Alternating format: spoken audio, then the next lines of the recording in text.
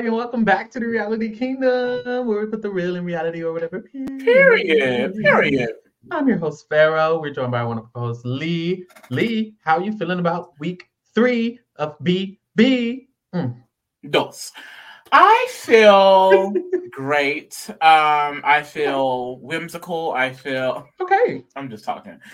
No, but I'm really enjoying the ride. I feel like, we keep talking about it, like, all of BB is really what Big Brother is. Like, This is real Big Brother. And it's just so fun to just continue to see the building blocks of Big Brother strategy week in and week out. Like, we're really at the point in the game where I feel like they're themselves in the house are learning how to play it, because there's so many allegiances and so many different sides, and it's fun to watch. Yeah, I agree. I feel like I love the progression we're seeing. It seems like people are getting their footing. We see a little bit more clear lines this week of like who stands where. And I love that, because now we get just a better, brighter picture of the full story. And I feel like they're getting a hang of the game, like you said. So it's really starting to form. We really get to see the lines and stuff. And there's just every week, there's always something that's like, this is where this came from in Big Brother. You started this, or like, this is how this started, or this is this trope. And it's like all this stuff that's starting here in Origin. It just it makes me bubbly inside. It just makes me feel so good. So I love it. I'm excited. Bitch, we're here. Period. Oh, bitch. Me. Oh. And you. Oh. Well, so we start off this week. Last week, Autumn was just voted out. And Mother Autumn. And we know there was this big thing about Nicole deciding where she was going to vote. So we slide into this week, and that's kind of the topic of conversation, because we see that there's a lot of people kind of feeling like, Nicole, she was doing a lot. She was doing a lot last week.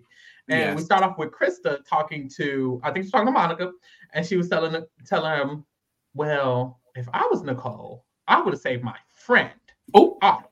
So if that was me casting my vote, I would have voted to save my friend regardless. Okay, Krista. Call the girl out. Krista. We found out that basically Nicole let Autumn know she was gonna go. It seems like Nicole's the one who let Chilltown that was what was gonna happen. And Hardy and Bucky are feeling suspicious about that, because they're like, Nicole was clearly trying to cover her ass a little bit with the vote. Yes. Like by and Hardy also is for some reason under the impression that the things that Autumn was saying in his speech is only because Nicole must have told her those things. Because I guess Autumn is just not smart enough to realize that you're an asshole on her own. Yeah. No shade. I'm just like, why would Nicole need to tell her? Like, you literally told her to her face multiple times that you don't think that she should stay in this house. So is it that far-fetched that she would blame you for it? It's so interesting that he thinks of it that way, because it's like you said, you were telling her that. Like, why is that even? I don't know. It's just it makes it seem like you think she's dumb. Like it's right in her face. And then also I find it interesting because we have the diary room of Mike, saying, he feels like she was definitely trying to get Autumn's jury vote. And it's so interesting because I didn't think they were thinking on this level so early. Like, this is the first iteration of the players voting for the winner. And this season, every player who's played won. There is no jury. There is no sequester. So it's interesting that he's thinking like that. And I got that sense too. Like, Nicole, like I said the last podcast, she has like this moral high ground that she kind of tends to stick with a little bit. So it's like she's voting you out, but she's crying about it. And she's like, well, this is something that she has to do for the game and things like that. And it's like, I do feel like I feel like she truly believes that, but I feel like there's some game to it as well. Like we're going to see, even with Shannon's eviction this week, like, she has had consistently great goodbye speeches. Like, something that we would say, like, in New Era BB is, like, great for your game. But, like, they don't like her for it. They hate that she's, like, trying to butter up the jury. Yeah, but she's eating it up. I really like that she's doing that. And that's the thing. I feel like you said, Nicole is thinking, she claims this is just her being, herself. But I think she's thinking outside the box too with it. Yes. So, boom. We know that Hardy's the HOH, and Hardy starts talking about who he's planning on nominating. It's no surprise. It's Chilltown. He doesn't fuck with them. They got them mad. They got the girls mad. They got the girls pressed. No shade, y'all. Not you a stan. You Chilltown stan. I'm a Chilltown stan. And what's interesting is that like a lot of the articles from around 2001 when this was airing, a lot of people did not like Chilltown at all. Like the audience were, because in season 1 they were able to like control who goes home. Like there's a lot of articles of people saying like they want Chilltown out. They do not like them at all, which is definitely understandable. But I love a good opposition, and this is the only opposition in the game.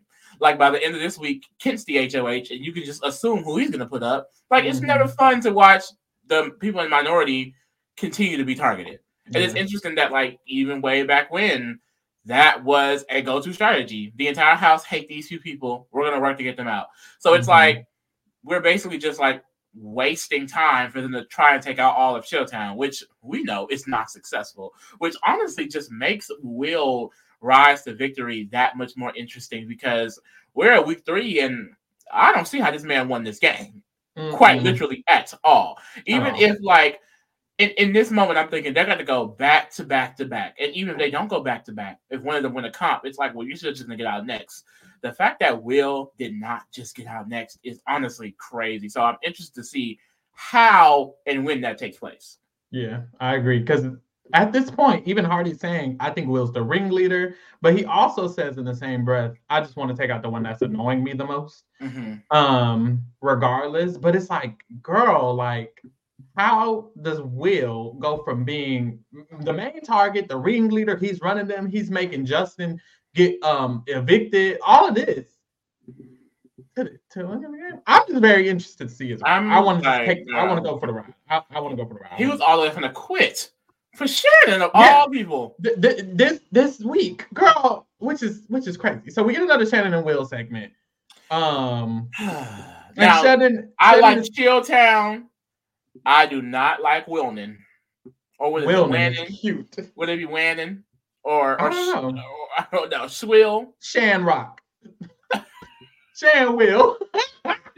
Shan Will kind of cute. Shan Will kind of cute.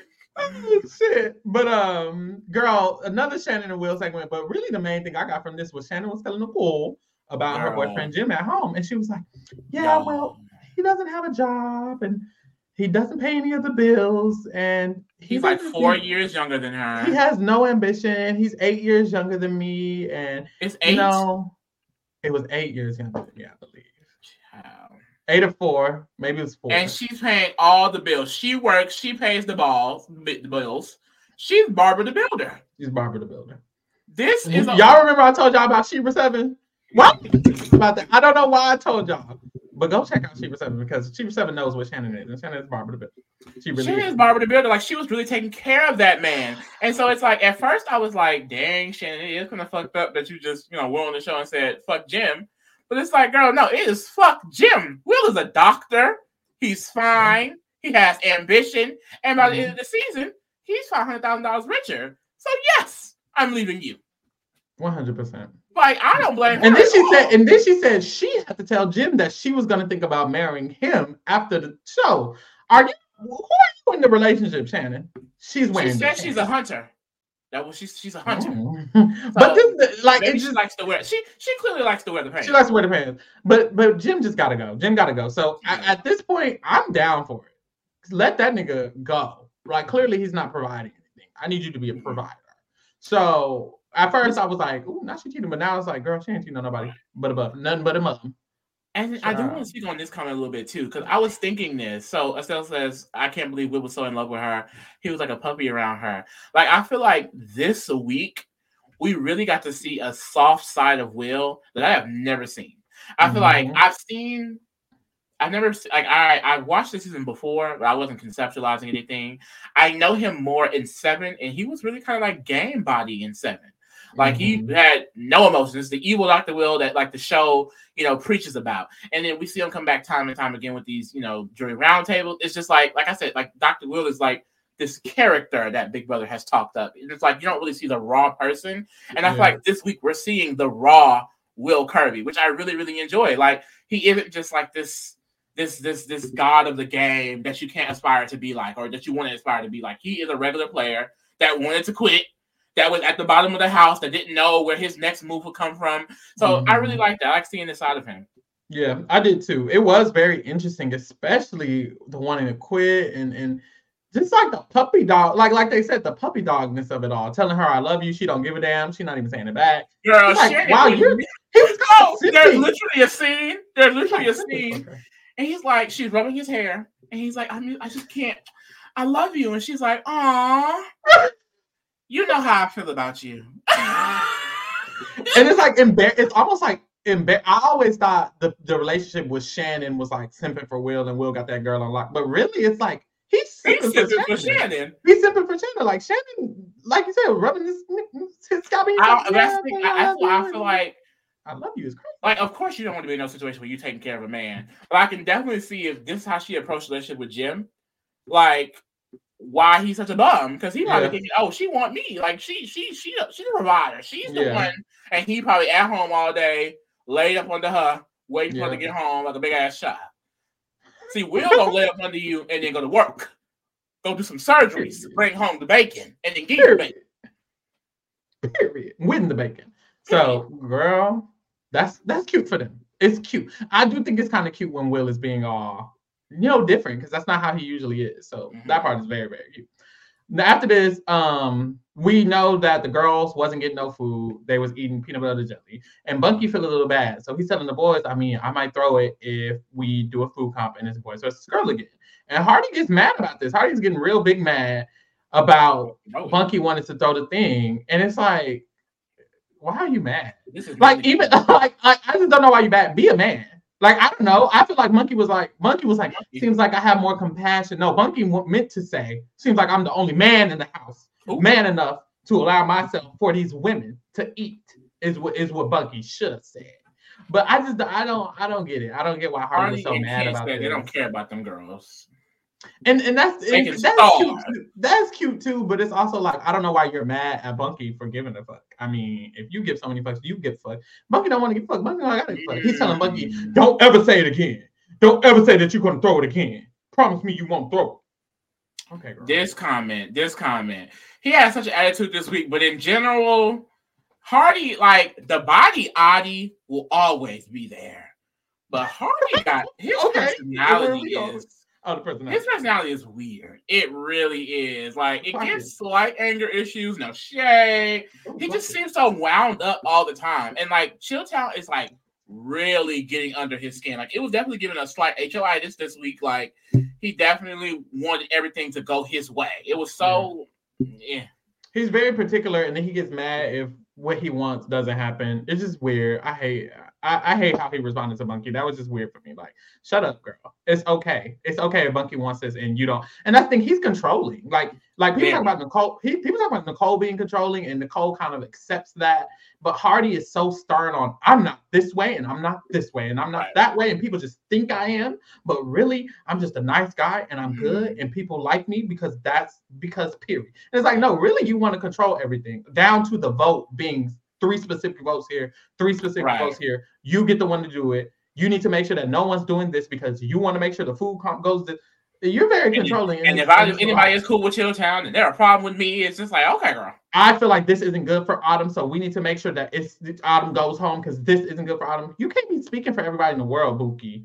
And he just wants to speak for everybody in the world. And I feel like that's just interesting. Weird. It's weird. So then we get to the food comp, but it's not even teams. They all working together, and they have to catch these balls with a bunch of food items on them. 27 of the balls have the food items they request. Each of them got to request 3 food items, and they got to catch all them balls to see what kind of food they get. They catch the balls, they get some food. Boom. Period. Love a good food comp. Well, no, we don't. Actually, but it's there. It's definitely there. It was cute. It's definitely after this, we get my favorite scene of the week, actually, which was a Bunky and Ken. What's their ship name? Bunkin. Bent. Or Kunky. Kunky is crazy. Oh, Kinky. Kinky. I kind of like Bent. Bent is simple, cute. He's Barbie, and he's just Ken. And he's Ken. But no, it's real cute. They're basically besties. It's like It's like the gay best friend, straight best friend. I love that. I love that for real. Mm-hmm. If only they. He calls Bunky an old homo, and Bunky calls him an old grump. It's real beautiful. And they like sleep together. It's kind of cute. It is kind of cute. Sleep together is crazy. But like Kent sleeps alone in his room. In the HOH room because he snores. He gets the HOH room. Kent gets the HOH room because he snores. And Bunky sleeps in there with him. On the floor. Just because. I mean, so that's cute. So basically, they sleep in the same room. Bunky doesn't have a problem with him snoring, and Bunky likes sleeping on the floor. Bunky said he likes sleeping on the floor, so he don't got no problem sleeping on the floor in there. And there's times where like Kent is putting blankets over Bunky while Bunky doesn't have a blanket over him. I mean, like the thing is, he got a built-in blanket, so did he really need that? He got a built-in blanket. You talking about the hair on his back? Yes, Bunky needs to shave expeditiously. They have a scene this week about Will shaving, like how he does the manscaping. They definitely need to give Bunky some tips. I'm sorry. I don't like looking at if that was in the kitchen, if he was just walking around the kitchen, I would throw up. No shade. I would gag a little bit. Just slightly. He does definitely need to say it. I'm sorry. But this scene was so cute. Like I don't know why I was like getting so giddy in my seat. But they're friends, and I also like that it's like showing the lines of how the other people or the real people side is linking up, because Kent and Bunky are really, really close. We hear other people talk about how close they are. So they're close, and I think it expands farther than just being friends. In the game, they're gonna move close. The homo and the homophobe, besties. So now y'all best friends. No, for real. Period. Then we get some more details on how it's looking, because we get a scene about the untouchable, the secret alliance of the season, bitch. Period. Which is Monica. Is Danielle and Jason crown shaking? Because the crown is slipping a bit. Every time the girls mention Secret Alliance, they bring up Jason and Danielle, and Monica, Christy, and Hardy had that shit on lock season 2. Season 2, bitch. No shade, bitch. So the three of them are linked up, of course. We get a lot of scenes of Hardy. Well, really all of them saying how much they trust each other the most and how they just get each other naturally. So they in the chat talking about what but they just get each other naturally, so they vibe and whatever. Boom. It seems like in this relationship, Krista and Hardy. Well, I think Krista's in the center. Krista's closest to Hardy, and Krista is closest to Monica. And Hardy basically told Krista, unless I tell you don't say nothing to Monica, we're good, and you can tell anything to Monica because I trust y'all. But if I say don't say nothing, don't say nothing. So it shows that Krista and Hardy are really close, and then Monica's also in this alliance, and Krista and Monica are really close. So this is a really cute scene. It really shows that Krista, at this point, I'm like, Krista, that's that girl. Mm-hmm. That's that girl. That's that girl. That's that girl. That's that girl. Boom. Then we see Shannon trying to bond. Earlier when Shannon and Will was canoodling, Will told her, you need to try your best to try to suck up. And I guess this is her way of doing it. But all she's really doing is judging them the whole time. She's so bad at it. Like, she so obviously does not give a fuck about them, and like she can't hide it. So like her trying to be fake is just like, oh, let me smoke with you guys, and it's just she fake coughing, she fake laughing. It's like everything is fake. We know you don't like smoking. We know you don't like us. Like, I don't know. Maybe she would be better on one-on-one accords, because I know that she has like a good relationship with Nicole, because they start working out this week. You know, it seems like she vibes a little bit with Monica when they're like joking and kidding around. It's like she definitely is not good with the group settings at all, because it's like she tries to be funny, but it's like underhanded. You know, like girl, she's rude. She's being rude. You thought you ate that, huh? You're talking about like she's making fun of them smoking. Like she puffed a cigarette. She's like, "Oh, is this how this makes y'all feel every time? Like what? Yeah. Bad. Like, oh, I guess I'll try this shit that I shouldn't be trying that y'all do all the time. Let me see." Girl. Damn, like this is what y'all do all the time. Like y'all just feeling real. Like, girl, what the fuck is this? Like, this is Bob. I don't even think she could do good in one-on-one. I think she just needs to not be a bitch. No shade. Like, she just needs not be. She just needs to not be the way she is. Like, well, and that's what Mama say. That's her personality, child. And this is what I feel. I feel like it's okay if that's your personality. That's just your personality. Be real. The issue is that she's not being a real. You know, Monica said, she's real like me. I like Shannon because she's real like me, but she's a slick ass. Mm-hmm. You're a slick ass. You're trying to pretend to and make these slick ass. She makes slick ass comments all the time. If you're gonna be real, be real. Don't be fake. Just be like. Even I can think of Ken. Ken don't like gay people, but when he talked to Bunky about it, he said, "Can you tell me about you being gay?" If Shannon really wanted to know why they were smoking, she could have been like, "Honestly, can I honestly just ask y'all for real? Why do y'all smoke? Just be real. If you're gonna be real, be real. Why do y'all smoke right now? When I feel that way, but her coming over, let me smoke, girl. Girl, this shit stink. Y'all do this. Y'all do this shit. Like, girl, get the fuck out of my face. That's literally what they First of all, put my cigarette down. I get a set number of these. Put my shit down. Like, girl, what? So that's her issue. Is that do you think they purposely not cast people who smoke anymore? Like, I don't think. When was the last? I feel like the last smoker was like Jason Roy. Jason was a chain smoker. Smoker, girl. I don't remember anyone that's smoking since him for real. Steve smoked in 20. Steve, the one who went home first in 20. I remember that. Oh, okay, yeah. And that was one week. I remember that. He gotta go. Big brother said he gotta go. Didn't see 21. Didn't, and 22 was 23. Well, nobody smoking in 23. I don't think people smoke. I don't think the girls smoke no more. They vape now. Nicole from 24 smoked, didn't she? I feel like I remember Nicole and Daniel smoking. Or was they just nasty looking?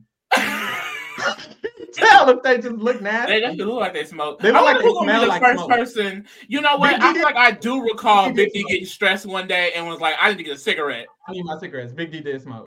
But I just think these last 2 seasons, either they went home early or there just wasn't a lot of them. Mm-hmm. Wasn't a lot of. You think they would allow vapes? Like, I don't think they would allow vapes, but I wonder why not. It's just nicotine as well, isn't it? It is. I feel like they should allow vapes, but maybe either someone just wouldn't.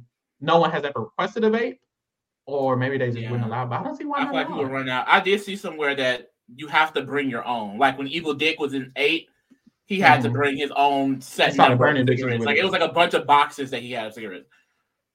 Oh, didn't she ruin them? Jen ruined his cigarettes. I have to get to that season. That's my mama. I'm sorry. Because he burned her with them and then she ruined all of them. Ate the up. Shannon and Diary Room fake crime about how she realizes she's a bitch. Sure, Jan.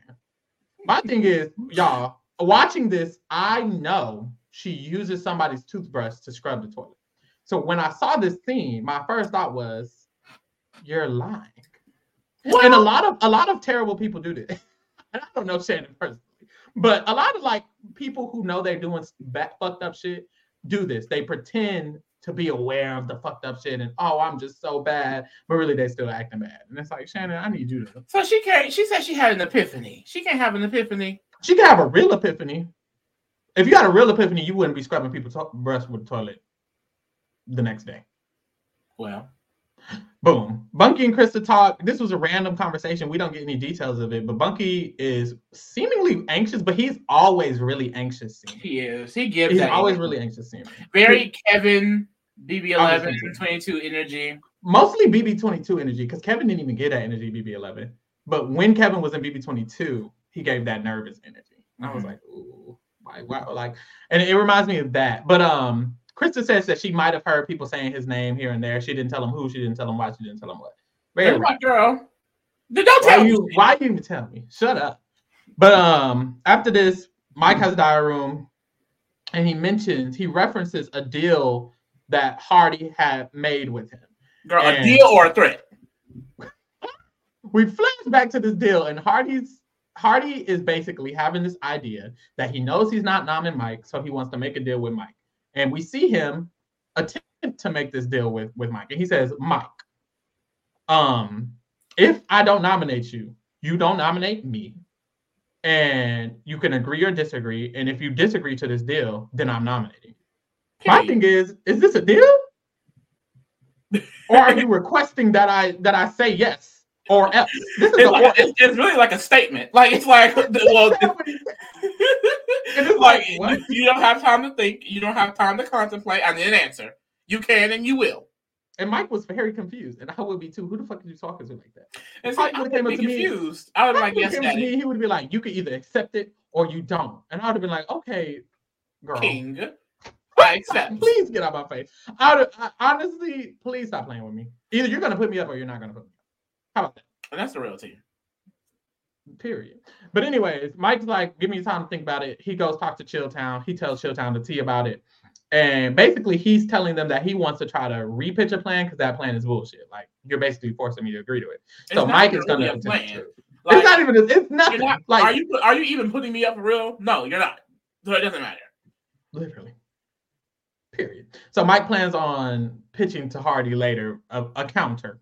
Yeah. And his counter is trying to save all of Chilltown, which is like, girl, you can kiss that dream goodbye. And I think that's why it's important, and he definitely isn't thinking on that level yet. It's definitely important that Mike created that deal and tried to get in with the other people and things like that. Like, all Chilltown did, like, together was go, like, Mike and Shannon specifically, they just went down with the team. Like, it's like it's not even them individually, minus Shannon. Shannon individually is going down, but it's them together as in this group, because you see, like, Will is starting to make those individual relationships, and he's pissing people off less. We haven't gotten a montage of people hating Will in a minute, like, at all. We've gotten new ones from Shannon, we've gotten new ones from Mike, nothing from Will. And it's like, you need to separate yourself. When the ship starts going down, you need to jump. Okay, I would have been like, I don't know those people. Yes, I want the deal. I want an alliance too. Final two, they won't expect it. But, you know, this is BB2. So I don't really expect them to be thinking on that level, really. But I will say, I was, like, not impressed, but it was interesting to think that Mike thinks strategically. This is the second time Mike has thought, like, not even the second. Mike continuously thinks a little bit strategically. He's just not good at it. Even the initial HOH plan, it was like, that was a plan. It wasn't a good plan, but it was a plan. And this is, like, another plan that he's coming up with. And it's like, you be coming up with plans. Why you be coming up with plans? That's interesting. So I like that. I think that might come up in BB7 again when he's actually doing a little bit better. Like, maybe he is good at making plans. And I remember in BB14, he was a part of making some alliances and making deals with people. He was a very active planner in BB14. So yeah, like, it's interesting though, because, like, he was annoying as fuck to me in BB14. And honestly, I enjoy this Chilltown. BB7 Chilltown. Now, I haven't watched it in a minute, but I just remember, like, it was getting obnoxious. I don't find, like, one scene I recall is them being in the diary room, like, oh, the shit was not, like, it gets obnoxious. I love Will, but I just feel like Mike makes it corny. No shade. Mike makes everything corny to rapping. But this is the issue. The type of personalities they have, it's only rootable if they're losing. Yes. When you're winning and you're a cocky asshole, I fucking hate you. It's not cute. It's not cute at all. You can be a cocky asshole barely, because America didn't even like them. But you can maybe get away with still getting liked if you're losing and you're playing from the bottom as a cocky person or a terrible person. But if you're winning, it's like, yuck. No one gives a heck about you. And that's applicable in a lot of, like, situations where there's underdogs. Like, one I can think of is Jess and Cody. Like, everyone didn't love Jess and Cody, but I kind of, like, had an inclination to root for Jess and Cody because they were so, like, hated. It was such an opposition against 90 people. But if Justin Cody were running the house being transphobic and weird, yuck. I would never transphobic. Which they were. When we opened up the feeds, they were running the game. And I remember a lot of people at first did not like them at all. Any of those showcases, really. So it's like, it's really, a lot of times it's about the cards you're dealt and the position you're getting. And if you're not in that position, people might not even have liked you. Ooh. Another one, Nicole Frenzel. I was just going to say Nicole Frenzel. She's a great example. Her origin, she was loved and adored. First season. I voted Nicole for American Favorite House Guest in 16. I love me some Nicole Frenzel. Yep. And then boom, she came back and she was in a good position and she was just insufferable. And it's like, God. But yes. So in this season, it's easier to handle, but in BB7, it's like, okay, calm down. But we move. Mike and Hardy finally. real quick, we get a scene with Kent and Bunky discussing that they think Hardy is maybe getting a little smitten with Krista, and we'll see that come back a little bit later. So put a pin in that. Yeah, Krista, which is interesting because, I mean, if I was Krista and I had to choose, Mike approaches Hardy. I would choose Hardy if I was Krista. Between who? Oh, you're just saying you would pick him out of the bunch? Oh, yes. If I have to find somebody, because, we find out later on that Krista has options. Krista has options. She was with Justin at first, mind you. So Krista has options. And if I was a girl in the house who had options, I know which option I'm choosing. Girl, Hardy would be my man. And it's not Mike Boogie. And it's definitely not the grandpa. Why you calling him a grandpa? Does he not look like he's 40? Mike can already talk. And that's generous. Because honestly, a 4-year-old would be looking good. He looks old. He looks like aged. He looks aged, and it's like he's pretending to be like a 20-year-old. But it doesn't. To me, it doesn't give age. Well, it does give age, but not because he looks old. He kind of looks sickly a little bit to me. No offense, but he kind of looks just different. I think it's the oversized clothes. Maybe that's what it is. I think he's trying to look young, so it makes him look that's what old. It gives. Because you're already old and you're dressing like you're young, but you look old. But honestly, I think him and Hardy are the same age. And that's crazy. In this season, I think him and Hardy are that's absolutely insane. Mike looks 50. God. And he gets just older from there. I don't want to verify. But Mike and Hardy talk, and Mike pitches his deal, which is basically you could have 3 people protecting you next week than just me. And wouldn't that be better because you'll be more safe? Hardy was 31, Mike Boogie was 30. Oh God. That's shocking. He looks older than him. 3 times older than that. I'm so sorry. But also I'm not. He's in jail for being a stalker. So anyway. Well, not jail. Oh, not jail. But he has been sued and he has for that and multiple other reasons. Family. So that's scary. Whew. But anyways, Mike approaches Hardy about this plan that maybe you could have 3 people protect you instead of 1. Hardy isn't down for it. I don't know how I feel about it because this is the issue. Chilltown thinks Hardy's stupid and he's too stupid to be down for it. I think Hardy's just stubborn. I don't think Hardy's stupid. I just think Hardy is, and this is the thing, I'm not saying take the deal, but the way that Hardy turns it down, he's like, I'm not doing that. So either you're taking the deal or you're not. You alone. It's just you. And it's like, you can think about something. It's okay to consider other things that other people say. Like, I feel like Hardy has a wall. And if anyone says something he disagrees with, he doesn't want to hear it. Like the Autumn thing, Nicole was like, well, maybe we could say about, it's just not good for her. I don't think this is the great Autumn. It's also this moral high horse that he likes to put himself on. Like, he's already expressed in the DRs throughout the week to his allies that these people are evil, that he is not resting until he gets all 3 of these people out of the game. I know he's sick about Will, and that he will literally go home if all 3 of them go home. Like, the way he's talking is that these evil, devilish abominations. Like Captain America duty to get it out, and then I'll bow out. Because I'm superhuman. I'm a superhero, and I'm just here to help the civilians. That's how it feels. It feels like he's just, I'm gonna help you little peasants. I work. I'm gonna help you peasants and you civilians make it past the supervillains, and then I'll fly away. You know how superheroes fly away when they're done? That's how it gets. And it's like, nigga, you ain't nobody. Please. But my man, potentially. Huh? This was also the scene where Mike is like, if I were you, I would put up somebody I would try to take out someone likable because then you can have a better chance at winning the game. And Hardy was like, I'm not likable. Like, that just shows me. He takes everything so sideways. You're not listening to what I'm saying. Because what Mike is essentially trying to pitch is a strategy that we see a lot. Well, we just saw Krista use it last week. Like, we're the most hated people in the house. We could be shields for you to get you to the end of the game. You could beat all of us because no one likes us. And Hardy isn't taking that into account at all, which I kind of understand. I mean, Chilltown is definitely looking at Hardy, and I don't think him keeping him safe would necessarily help him if they were to get another round. But, I mean, still, like, you don't need to, like, outwardly just deny it because Mike knows you're not really interested in working anything out with me. You're just basically trying to threaten my face. And I mean, we also realized later that like he really only did this to try and cause a rift between Mike and Will. So Mike denying it, I mean, just shut all of that down. Yeah, I feel like it would have been just better strategically, and of course, this is the first season, but Hardy should have just genuinely wanted to have a real deal with Mike. Like, this should be real. He should actually want to deal with Mike, so that if Mike win the next HOH, which I mean he could have. And then you have a real deal with Mike where you're actually safe. And I feel like Hardy's just, you can tell Hardy's smart, but I also see like there's a cap to Hardy's level of gameplay because he's on this moral high ground. I think it's preventing him from playing better. So, hey, we here. Yeah. This is when we get to the nomination. Down the dog sometimes. You see Nicole infiltrating children. She know what the fuck she doing. Yeah, just play the game. I don't know. But he's too good for that. If he has to kiss ass to play the game, he doesn't want to play. Yeah, he's just too good for that. Kent says the same thing. And it's like both of you niggas is I mean, we see the final two.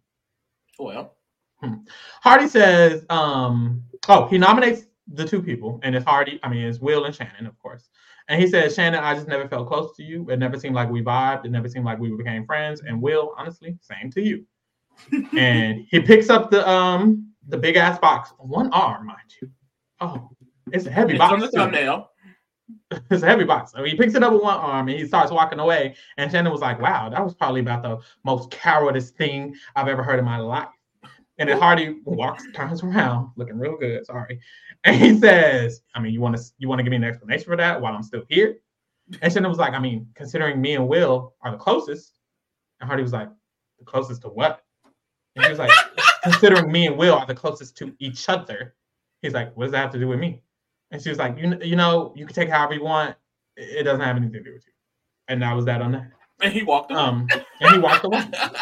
I find Shannon very hilarious for that. Because she said what she said. I like people who get mad when they nom. Bitch, you nominated. Right. Shannon, it is funny because she was acting all fake, the fake laugh and the fake smoke and all that, smiling and giggling in everybody's face. Because she knew she had a chance to go up. And as soon as she goes up, all that shit fly out the window.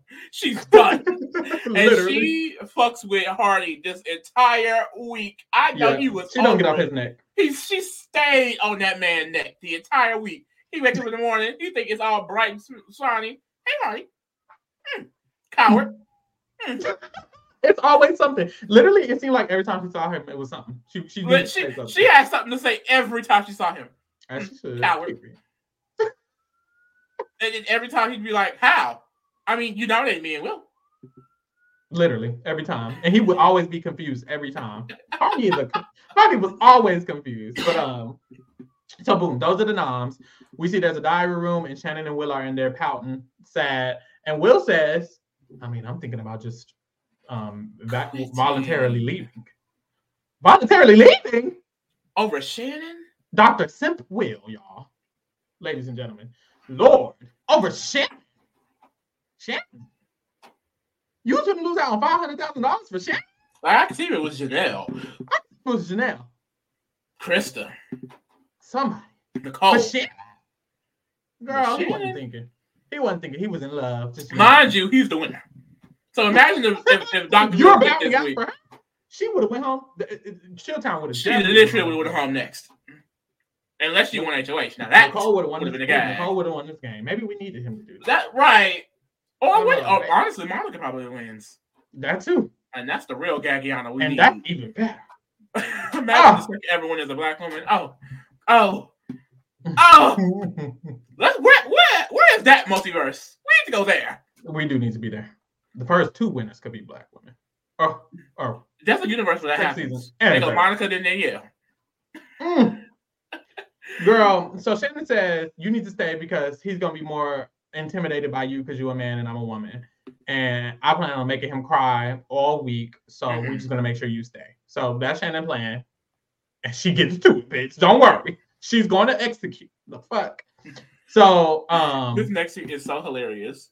Because the house guests, they chilling, they smoking outside. And Hardy, he's like, I just feel so bloated. And here comes Shannon. Well, I guess that's what yellow does to you. Like, what are you talking about? What are you saying? And he's like, what? And she's like, well, you're a coward and you're clearly jealous of Will and I. So, and he's like, why would I be jealous? Like, I don't understand, because she's basically upset that he put both of them up together. And so she's trying to argue here in front of everyone. I mean, it's just a coward move. Like, you could have used this card, but you didn't want to play that card. And Hardy's just like, I wanted one of you out. So if I didn't put y'all up next to each other, I would have put y'all up next to some random person, and you would have went anyway. So what is the difference? And she's just, I mean, well, you're you're just jealous of us. I don't know, Hardy. You're a coward. You're jealous. You wish you had a bitch this pretty. Like, you and Kristen will never be me and Shannon. Let's get that correct. And it's like, what? The next thing, and he's just like, why would I be jealous? Literally, though, he was so confused. But no, honestly, I don't know what do y'all have. The issue with Shannon, and like all these stuff she's saying, it's like, girl, what are you talking about? Yeah, because even at the nomination ceremony, which is like, clearly we're the closest. Mm-hmm. What are you talking about? Shannon is definitely one of those girls that cannot argue. Like, anytime she's like faced, I feel like right, but anytime she's faced with like any type of altercation, it's like she stumbles over her words or she doesn't say the right thing. It's so weird, but it's also crazy because she's so confrontational. It's like, you can't be confrontational and not know how to confrontate. Confrontate is crazy, but literally. So the house realizes Chilltown just big mad, basically. We get a diary room. We get a few diary rooms, and Monica says in hers, she says, Chilltown thought they shit didn't stink. And it's like, that's literally what it is, though. They thought they was those girls, and now they're nommed, and now specifically Shannon is mad about it. She's mad about it. Krista gave you hoes 1 week. And now your time's up. Period. Hardy talks to his crew, Nicole, Kent, and Bunky, and he tells them about the Mike deal and how everybody needs to keep that under wraps. And if it gets out, he knows it's going to be them. And it's like, why are you low-key threatening every time you talk to somebody? No, literally, though. And if I did tell somebody, what are you going to do, Hardy? I mean, then I'm going to know that it's you. There's no veto this week. So what are you going to do? You can't re-put me up. Like, another reason why Vito could have been real cunt, like the regular Vito, not that silver power Vito that we get next season. If it was the golden power of Vito from the beginning, like, girl, because Mike was good at these competitions. Yeah. Imagine a good, nasty Mike Vito win, girl. Especially in these older seasons, because when they first introduced the golden power of Vito, everybody could play in season 4. Yeah. So imagine everyone plays, Mike wins Vito, uses it on Will. Girl, I mean, Shannon still goes home, but that's a gag. She does. But still, it would just cause, he got to think about the stuff. He got to backstab, put up one of your friends. Mm-hmm. Ooh, but you know what I just thought about, actually? What? That definitely just makes them, like, Mike already has a target on his back, but if he were to be able to win another competition and use it in that way, it just puts a bigger target on his back, really. Yeah. And I think that is probably why in these newer seasons, it's so, like, they always make it seem like so detrimental. Like in BB19, we have to get out Jessica and Cody. Yeah. But it's like they have the possibility of winning competitions, and that makes them dangerous. Yeah, it makes it really scary because just one HOH. It's kind of like a double-edged sword. Yeah, just one HOH from him, it's over. Mike wins one HOH, boom, Hardy, you're out. Potentially.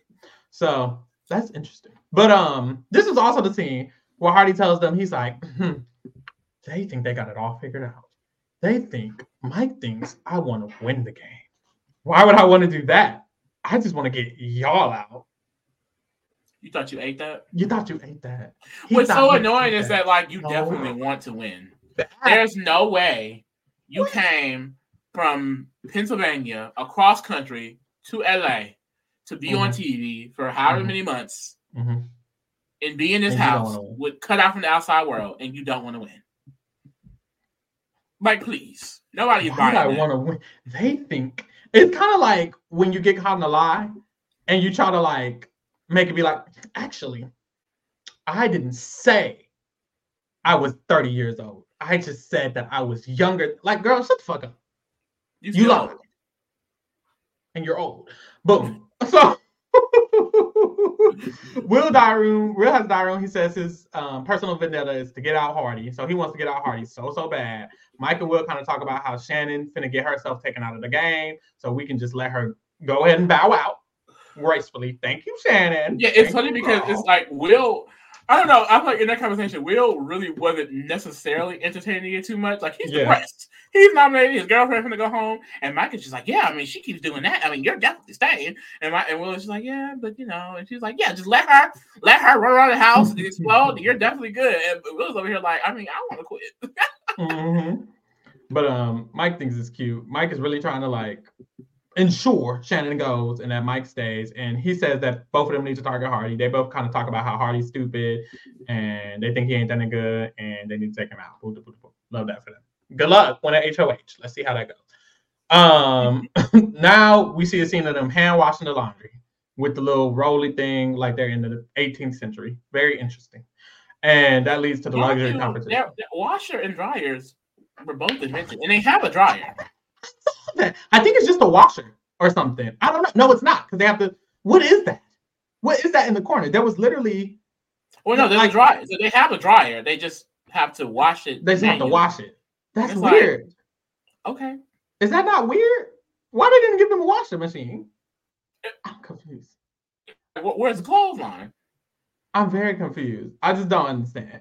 So, but anyway, this goes to the luxury competition where. What do they even got to do? What are they doing this for? They split into two teams, and winner gets their laundry professionally cleaned. Oh, that's what they get. Their laundry cleaned, which is so crazy. But anyway, so they end up splitting into two teams. They end up doing it. Bunky, Shannon, Kent, and Nicole win. They get their laundry cleaned. Love that for them. Which is a big thing because hand washing your laundry. I would actually, I was thinking it seems so soothing. I would love in the Big Brother house. What? I would love in the Big Brother house to do my own laundry by hand. It seems just calming. I can like just be in my own zone. Talking. It's true. They don't have nothing else to do. Might as well do the laundry by hand. I don't know. They talking about they bored all the time. You bored because you're not doing your laundry. Girl, what's fun about doing laundry? It's not fun. It's just calming. It's like meditating. What's calming about doing laundry? It's like meditating. The repetitive motion, the sound of the water. You don't see. At all. It's a vibe for me. It's going to be a vibe for me. But now we get America's choice. What gift would you like to give? What gift would you like the house guests to receive this week? A pull-up bar, a massage chair, or a toaster? They got a toaster, y'all. They got a toaster. And Bunky's happy. No, but Bunky loves it. Bunky happy because he's like, oh, I feel good because apparently he was running around all week saying that he wants a toaster. And it's like, I mean, I want a massage chair, America. Me too. Or a pull-up bar. But everybody can use the pull-up bar. So that's true. Who? I feel like Hardy the only one who wanted that damn pull-up bar. Shannon. Shannon is at home, so I hope that's not what she wanted. You ain't gonna be able to use it. For that week, for those 3 days. We see Nicole and Shannon bond over working out. Nicole mother. Period. Couldn't say her last name. Getting that jury vote, getting her another jury vote secured. It's definitely just giving girl. You knew Shannon was leaving this week. Yeah, 100%. Now y'all best friends. Extra bonding time. Like Nicole know what the fuck she be doing, bro. Did you really just want to learn? And I will say, she asked her in the weeks earlier, but it's like you see throughout this week, she just spends a little bit more extra time with Shannon. And it's like, girl, what's crazy is that like she's closely aligned with Hardy. She knew Shannon was going up, and now she's smiling and giggling in Shannon's face. Yeah. You can't tell me Nicole don't know what the fuck she's doing. Nicole knows what the fuck she's doing and playing dumb. Girl, be serious. It's just my friend. I just want to know how to work out. Okay. Right. Sure, Dan.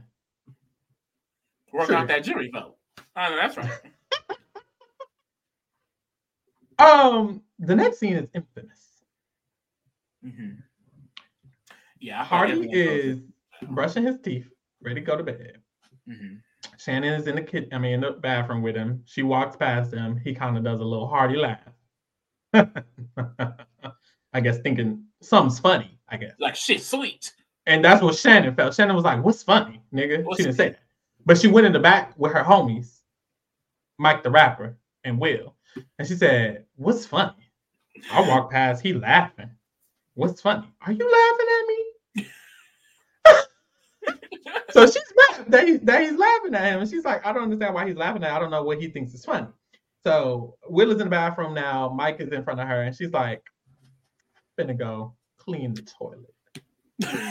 and Mike was like, huh? And she's like, I'm finna go clean the toilet. Period. And he's like, oh. And no one really knows what she's doing or talking about because it's like she just thought of this and started talking about it. So she goes to the bathroom. And Will's in there. And he's the only one in there. She grabs Hardy's toothbrush, electric toothbrush. She goes to the toilet. She closes the door. She bends down. She puts his toothbrush underneath the rim. Turns it on. And starts rotating. Circular motions, bitch. She really was cleaning it. Like I'm thinking like she really wants it to be clean. Like I'm sorry. It really is hilarious. I hate to say it. It's just like it's just like this is raw. That problematic. This is raw reality TV. She's naughty though, isn't she? Naughty. Who's that naughty girl? I'm not trying to be insensitive. I was gagging. It happened. But I'm gonna tell y'all something. I don't personally give a fuck that she scrubbed. It's not my toothbrush. It was iconic. It's not my toothbrush. She ate that up for me. She ate that up because I guess America was outraged and why would she do that? And but me, I don't. That's not my toothbrush. That's not my nigga toothbrush. That's not my son toothbrush, my husband, my cousin toothbrush. I don't know that man. I don't know who Hardy is. I don't give a fuck what she did with Hardy's toothbrush. Mm-hmm. And then Big Brother makes her fix the issue immediately, like almost immediately. She's like, "Sure, then, please go to the doctor." And she already know what the fuck is happening, and they basically tell her, like, "Girl, you know damn well you throw that away. That is a risk." What the fuck did you think this was? You thought we was gonna let you do that? She lucky she didn't get a don't sit down. Don't let them say don't sit down. Come with me. But they basically tell her, "Girl, you need to replace it. So we're gonna take it out your stipend. We're gonna get you a new toothbrush head." And you basically have to tell the house that you broke it. You have to go take it, rip it off, and tell them that you broke it. Mm-hmm. And that's what she did. But it's like, it's interesting because it's like, this is one of those situations I feel like I compare it to like literally Evil Dick burning Jen with the cigarettes. It's like this is not something that can be replicated. Or like him even banging the pots and pans. Like this feels like a MTV Real World type, Bad Girls Club type of reality TV. Like these type of things don't happen in Big World. Like I remember we joked about how you were like, if you was in the house and someone fucking with you, you throw their bed in the pool or you'll fuck up their clothes. It's like, I don't think Big Brother does not allow you to do those things. I feel like if you try to go grab the bed, they're gonna be like, Pharaoh. Pharaoh. So, and that's the issue. I feel like, why not? No offense, but like, they can't be held liable, girl. Because if he started brushing his teeth and he got sick, and he sued Big Brother. Okay, I understand not letting him brush his teeth. I just mean I don't think anyone could ever get nobody's toothbrush and put it in the toilet. And it's like, or like you said, I get it. It's not kosher. It's real though. It's real. They need to stop playing games. Like that was a raw emotion. Start getting rich. Period. That was a raw emotion. She did what she had wanted to do, and we all saw it. Yeah.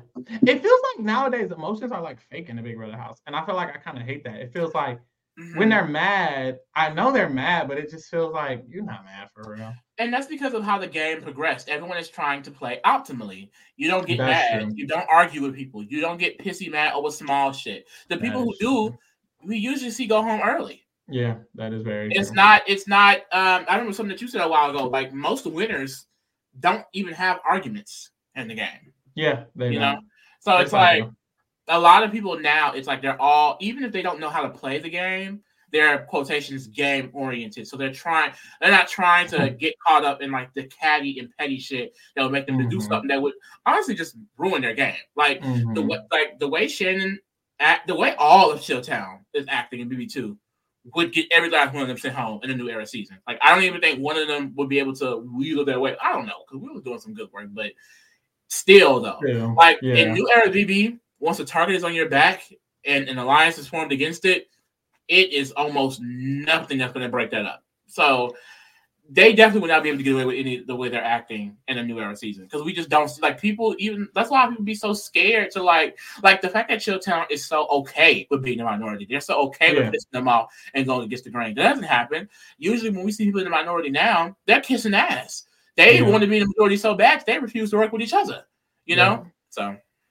And I feel like, at least when it comes to like the drama wise, what I like about 23, 24, 25 is that we can't, not really 23, but 24, 25, we kind of get game drama instead. Right. And I need at least that. I think with Big Brother, at least get a cast dynamic enough to cause game-oriented drama. Right. We're flipping the entire house on you. Me and Jared are going to argue in the back room for 30 days. I really wish that was a house meeting. And that's what's so fun about New Era BB, because with 24 and 25, we did have two huge shifts, like the leftovers being formed and Corey flipping the house on Jasiri and Jared.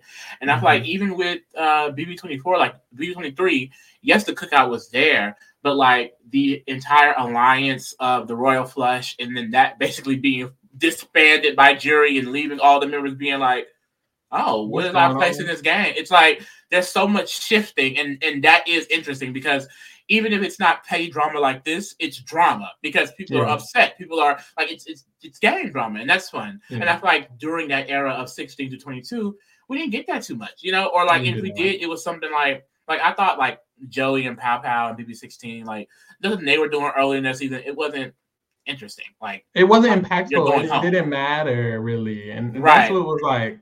And then when we got Da'Vonne, I'm crediting it to her because I feel like 17 and 18 both had an energy that was like a little bit different than the rest of that era. And I feel like it's because of more dynamic players were in those seasons, like Vanessa as well. But every other season, it's like, okay, it's the same thing. We'll do. You know what I will say? And the people on this season, terrible. But 21, when I finally watched it, because I didn't watch it initially, but when I went back and watched it, I was like, this doesn't fit in this era. I feel like there was a shift before 23 even happened because 21 and 20 and 21 were different. They were not like the 16 structure and everyone keep trying to repeat it over and over. 20 and 21 had a different 21. They did try to repeat it, but it got blown up. And it's like those are different energies as well. And I think 22 kind of stopped that real quick because Cody said, we're still in the LaBox era, bitch. The California era, bitch. So Cody cleaned that up for 22. But when 23 and 24 and 25 happened, it's like, boom, we left y'all in the dust. Now we're really getting into it. So I'm excited. So after this, Shannon tells Hardy that she broke his toothbrush. Hardy was like, I don't know how you could have broke it because you don't got nothing over here by my shit. Like, it's not giving you broken. I'm very confused. He asked him about it. And she's like, oh, I was getting my curling iron. And he was like, oh, but you didn't curl your hair. He clocked her teeth real nasty. Ends right there. And it's like, wait, he got clocked. He clocked her teeth. Real bad. He really did. After this, we see Nicole have a diary room. She says info goes around real fast in this house. And then we find out that Krista is telling Hardy that Shannon used his toothbrush to scrub. Now, how the fuck Krista find that out? Mike told her. You think Mike would around telling people? Mike told Krista, his girlfriend. Maybe he told her that knowing that shit would get spread because there's no way. That's especially if it is Mike, because Mike wanted Shannon out. Like he definitely wanted Shannon out over Will. So that could have been done on purpose. Oh, that's tea. I did not think of that. So I'm just like, how else would they get out? Unless she or Will. I don't think Will would say anything unless she went and told somebody, but that wouldn't be smart. I don't think she would. I think it was Mike. I would say it was Mike. But especially since Krista is the one snitching. So Hardy goes and asks Shannon, and he's like, why'd you use my toothbrush to shove the toilet? And she said, no, I didn't. And he's like, you're lying. Why are you lying? I don't understand. And it was like, just like you lied about putting me and Will up. And it's like, what are you talking about? Huh? I'm talking about my toothbrush being used in the toilet. What are you talking about?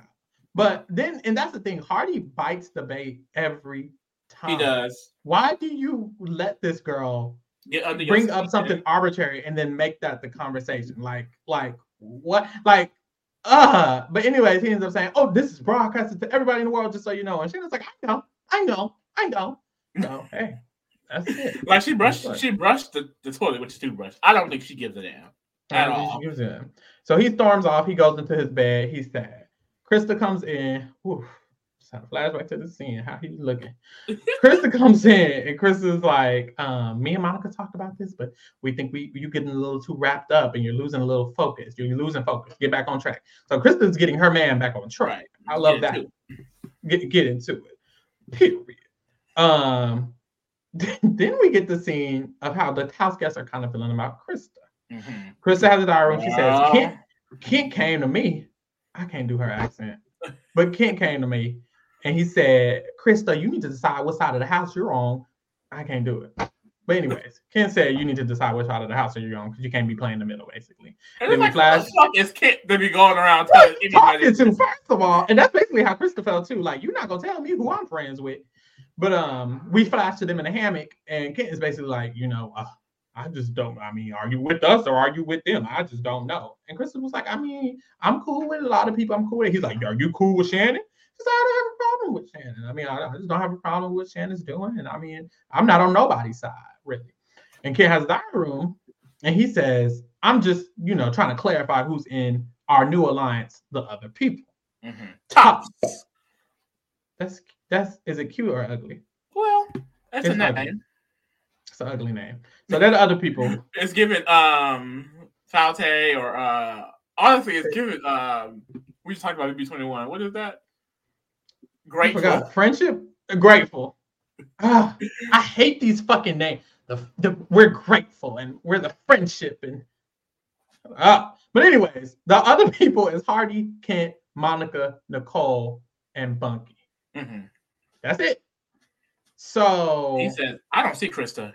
I don't see Krista as included in that alliance. He says she's a bottom. She's not a top. But what's interesting is like I was kind of waiting for this side to more to like see the lines of this side a little more, kind of solidified a little bit more. And he mentions that Nicole is the one who kind of created this name and made this kind of like official in that way. And I kind of like that for Nicole. Kent and Bunky are clearly a duo and they're in that. So that's cute for them. Hardy's in this and in the Untouchables, which Krista is a part of. So he has Krista on the side. So it's kind of showing them layers. I really like that. So apparently we see Bunky ask Hardy, he says, aren't you concerned about Krista kind of playing both sides? She didn't nom one of the Shieldtown, wasn't that weird? And Hardy was basically like, no, I'm not concerned, actually. Don't find that weird at all, actually. Protecting his girl. So we definitely see like the duo of Bunky and Kent are the main ones pushing this. What's Krista doing? Because, he said in the Tops Alliance is him, Bunky, Hardy, Nicole, and Monica. Monica don't give a damn. Hardy is also in the Untouchables with Monica and Krista. Now, I do feel like Nicole feels some type of way, which comes up again. But yeah, it's definitely Bunky and Kent trying to push this. And this girl, like, Krista girl, watch her back. Yeah. Hardy's trying to shut it down. Hardy shuts it down. He goes to Kent. He says, I don't need y'all trying to say that, I don't need any rifts that's coming on. Very just forceful and aggressive. Like, don't mention anything else about any rifts because Krista. Because I don't need anything coming up. And Kim was like, she said she's not in the group. What are you talking about? And he was like, did she really? And he's like, she literally said she's not in any group and that she's okay with what they're doing and she ain't got no problem with it. And then we see Hardy go talk to Bunky. I'm assuming he was initially going to go talk to Bunky to tell him the same thing he told Kent. But in this conversation, we see Hardy kind of saying, well, I mean, if somebody's saying that they don't got a problem with those people, then, they're guilty by association. And this was the time I was like, damn, I wish I had feeds because I'm wondering, is he just saying that to Bunky because he just talked to Hardy? I mean, he just talked to Kent and knows that Kent don't give a damn and he's going to stand his ground? Or is he saying this because he genuinely feels mad with Krista? Because I don't know. I don't think he's mad at Krista. That's why I'm wondering if he's just telling Bunky what he wants to hear.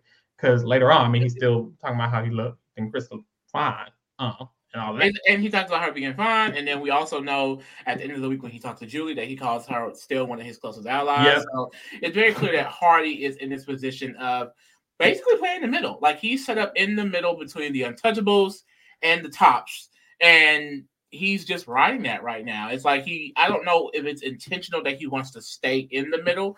Like that's definitely a strategy that newer age contestants have. Mm-hmm. But he's definitely in the middle of these two groups, and he's trying to make sure that there's not any drama going on between them until they get out the rest of Chilltown. Yeah, a very common helps him because he is in the center of that group. If everyone in Chilltown goes and it's left with the other people in the Untouchables, how is he not sitting in front of two? He's good. That's a very common strategy for his archetype. They tend to get invited into multiple alliances and then sit there. They can just ride them. Tyler, Cody, like very. There's a minority form. He wants to take all of them out. He wants to book on them. That's very Cody Calafiore BB22 strategy. Yeah, it really is. Garrett, you know. Yep. So then we have dinner. Nicole had cooked this dinner, and at dinner, Bunky ends up doing a prayer. And while he's doing the prayer, Chilltown is like snickering, laughing, snickering and giggling. Loud as fuck at that. It's like they do this to themselves. Maybe it was one of those uncontrollable laughs. Like you wasn't. I will say, Bunky was given. He was emotional. Okay, like he was talking directly to God. Okay, like he was quivering. But that's how you gotta talk to God, with emotion, some feeling, some quivering in your voice. Literally, I would have laughed too. Literally, I was sorry. I was literally thinking I would hate to have been in this house, because even at the speech at the end, when Shannon's giving her or the Monday meeting, I remember they were giggling, and I was like, I would have giggled too. I know for a fact I would have laughed in their face, because it's just hard not to laugh when shit is going down. I don't know. But Monica calls them out. She's like, y'all was snickering during his prayer. Like she was sick of it. She was like, not y'all laughing during his prayer, because Monica don't play being disrespectful. Period. And I love that for her. So she snips that in the bud. And then Kent is like, ooh, we need to, or let me make this plate for Hardy, because he's outside. He's not sitting at the dinner table. Which I too would be making a plate for my man. I wouldn't. I'm with Shannon. Shannon's like, has Hardy ever shown that type of consideration for anybody else? Has Hardy ever bought anybody else a plate? Shannon is so hilarious for this, because she is not letting it go. Anytime she gets a chance to mention the shit, she's gonna bring it up. Period. She's just like me though, for real. Because I would do the same thing. If I'm beefing with you, I'm gonna be beefing with you until the end of Final Jam. Forever. So, like, Kent's like, just give it a break, Shannon. I don't ever see you giving it a break, Kent. your mouth runs all day long. Even at night, I catch you whispering like she got in his ass. Like, she's focused on Hardy. And as soon as Kent says something, she redirected their energy real quick. It's like when you mad and somebody starts talking, and it's like, hey, you shut up. I wasn't even talking to you. Look, I'm talking to you. What they all say? F you, bitch. You bitch. Because I wasn't even talking to you. I wasn't even talking to you. But now I can talk to you. Boom. This is when we get the mandatory weekly meeting on Monday. Hardy asks the group, is there any interpersonal issues that anybody feels like they're having? And Krista says, and this is what makes me feel like Hardy told Krista, or somebody told Krista that, or well, we already knew Krista. Had to have been Hardy, I feel. We already knew Krista knew, because Krista, because Hardy was like, hey, stop saying stuff because Krista's getting mad. So we knew Krista knew, but Krista knows people got her name in her mouth. She says, if anybody has a problem with me, I just would like you to say it to my face. And then we see Monica back it up and say the same thing. So it makes me think like Untouchables had a meeting. Hardy let them know what the tea was. And they said, put it on the floor. Krista said, put it on the floor. And Monica said, times 2. Again. But nobody said anything. Nobody said anything here. Of course, Bunky didn't. I didn't think Bunky would. Maybe of course, Bunk wouldn't. But he did. Now, Kent, I'm surprised Kent ain't said nothing, because Kent ain't afraid to call a bitch out. Yeah. He wants to address the toothbrush situation, because he says so messy of Kent. I ain't got shit to do with you. It's not the toothbrush, nothing like that. He just wanted to be messy. Child. So he brings up the toothbrush situation. Mm-hmm. And basically he's asking, well, Shannon, what was that? And Shannon was like, I mean, I bought him a new one. I don't know what y'all want me to say. Like, what else is more for me? And Hardy's like, no, I would like to hear about it too. I would like to hear more about it too, because previously you denied it. So what's now? And Shannon was like, look, any problems I ever have for anybody, I told them to their face. I put it on the floor. It is what it is. And what the rules now? She does not always do, but okay. She doesn't. She definitely lied. But Hardy was like, I mean, will you destroy my personal property? So do you think that was necessary to do? And how about you a new one? How about you a new one? And Hardy's like, that's not the fucking point. And here she go. Oh well, too bad, so sad. Like, it's like, I'm sorry. It's giving stepmother, perhaps. Evil stepmother, evil godmother. I don't know. Evil stepmother. But this is Hardy gets mad. He calls her a 2-year-old, and Kim was like, "Well, was it intentional for you to do that to the thing?" And she's like, "Well, yes. Are you that stupid? Obvious. You think I accidentally scrubbed his breast on the toilet? It wasn't an accident. Obvious." Like, why is she clocking them left oh my and right? God. And she's just like, "Well, look, Hardy, I'm leaving on Thursday. Yep. I got all the votes. I know it, and you will be dealt with at a later time." And Hardy says, "You're going to deal? You mean inside of the house or outside of the house? What do you mean dealt with?" What? And Shannon was like, "What? Like, literally, are you threatening me? Like, what are you going to do?" She was getting confused. He was claiming she was threatening him. But my thing is, I feel like Hardy just takes everything just left field. Everything don't gotta be left field. Like, I don't know. She did scrub your toothbrush thing though. Maybe because he a club bouncer, so he just used to being what you said. Ooh, you know, like, come on, save that for the bedroom. It's weird because I think because he wants to be this bigger person, it hinders him from saying what he really means. Because thinking about it, if somebody scrubbed my toothbrush in the toilet, it would have been a fucking problem. But he keeps trying to be like, well, you lied about it, and you're a liar, and you said, and it's like, fuck all of that. You think she cares about lying? Like, why are you trying to call her out about lying? She doesn't care about lying. Give a fuck. That's the thing. She doesn't give a fuck. If you're mad, just be like, why the fuck did you like be mad instead of trying to be this bigger person and you did this and America's gonna be looking at you crazy. And I can't believe you lied about it. Girl, who gives a fuck?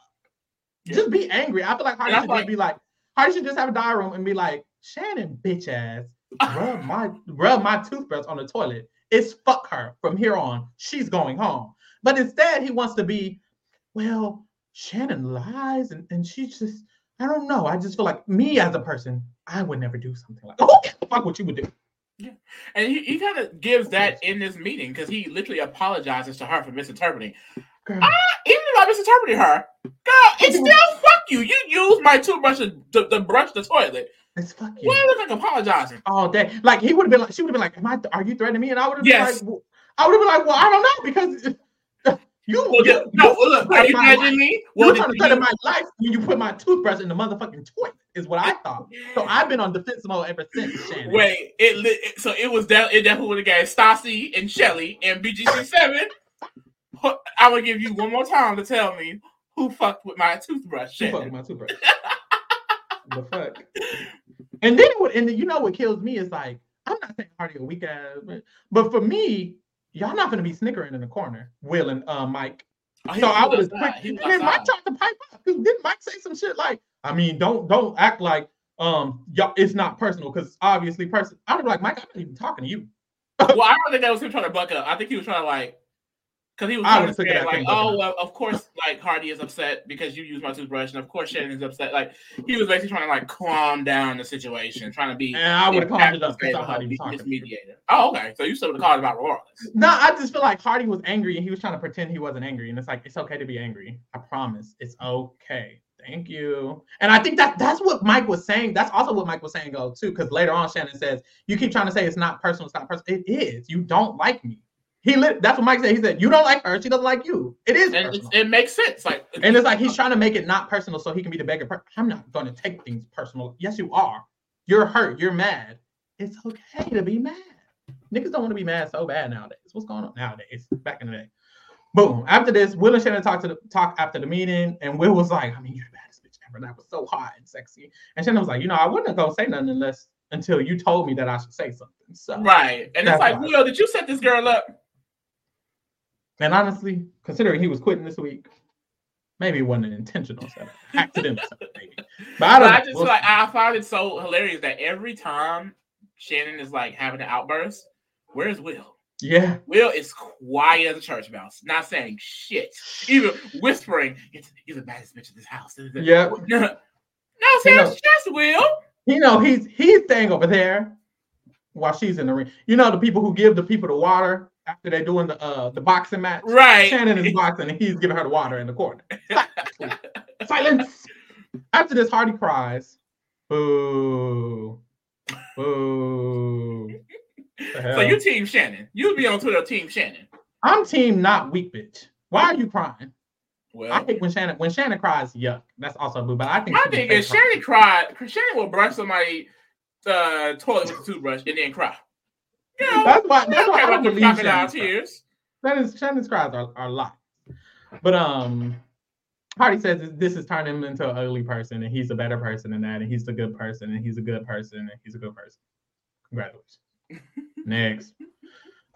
This is when we see Shannon kind of do her little campaign run. She's telling everybody to vote her the fuck out. She wants everybody to vote her out. She talks to Nicole. She says, I want you to vote me out because I don't want Hardy having the satisfaction of deciding the vote because it could be a tie. And if it's a tie, Hardy will be the one who decides what they're going to do or whatever. So that's what she's trying to do. Hardy is trying to do the opposite. Hardy realizes that it could tie, so he wants it to tie. Right. Because he wants to be the one to decide her fate. So they're going back. Which is so funny because, like, at first we think, oh, okay. They kind of joke about, well, we could just have her stay and we'll go. And, you know, she's going to go crazy in this house. Nicole literally says, if we get her to stay in that manner, then she'll go crazy and leave by other terms. So you see Nicole is playing this damn game. Okay. She basically said this girl will go cracked out and leave her own self. But it quickly becomes, I mean, I'm still voting Shannon out. I just want to be the one that do it. And it's like, that is so petty. But I get it, girl. I get it. I kind of love the petty. I'm here for a little pettiness. I'm not going to lie. I'm here for a little bit. Just a little bit. So I kind of like it. So Hardy goes around and he starts telling people he wants to come out to 3-3. He tells Nicole this. And then he grabs Monica to try to make the plan because he wants Monica, Bunky, and Kent to be the ones to vote for Will to go. So that way it could be the 3-3. So he asked Monica, and Monica, at first, she's like, well, let me think about it. And then she comes back and she's like, you know what? Will's talking to me anyways. So I think I'm okay with that. So at this point, it's given people are kind of okay with the plan and they don't really give a fuck. You know, like you're doing what you want to do. You want to make somebody mad at you, make somebody mad at you. I don't know. He puts his plan to Kent. Boom. Then we get a scene, Shannon and Will being in love. They have the little final date. The house is cooking for them. It's supposed to be cute. Is it cute though? And this thing, I think it's cute. I just don't care. I don't think it's cute. Okay. I'm over it. I'm so sick of the Will. I've never been a fan of showman segments. I do not like them. It's interesting that they were doing it way back then when the term showman wasn't even invented by Will yet. Yeah. Literally. It's I don't know. It's hard for showmances to be cute when they're shoving it down our throat, I feel. We get a segment every episode. Like, every episode. And that's when it's like it's no longer cute. And it's also not cute for me when it's like a common type of what's cute is showmances that are oddballs, like Eric Stein and Jessica from BB-8. That's so cute because it's like Jessica is with this nerdy ass person. Or Ian. When Ian was with Ashley, I don't like Ian like that, but that showmance was cuter because it's like this is not the typical showmance we would get. When you get just a normal, regular ass showmance, who gives a fuck? I don't. You know what I'm saying? So for me, if it's something different, I wouldn't mind them showing it. If it's just a regular ass showmance, I don't give a fuck. So they had their segment that's cute or whatever. We move along. After this, we get the Krista mother segment. Krista is that girl, and everybody knows it.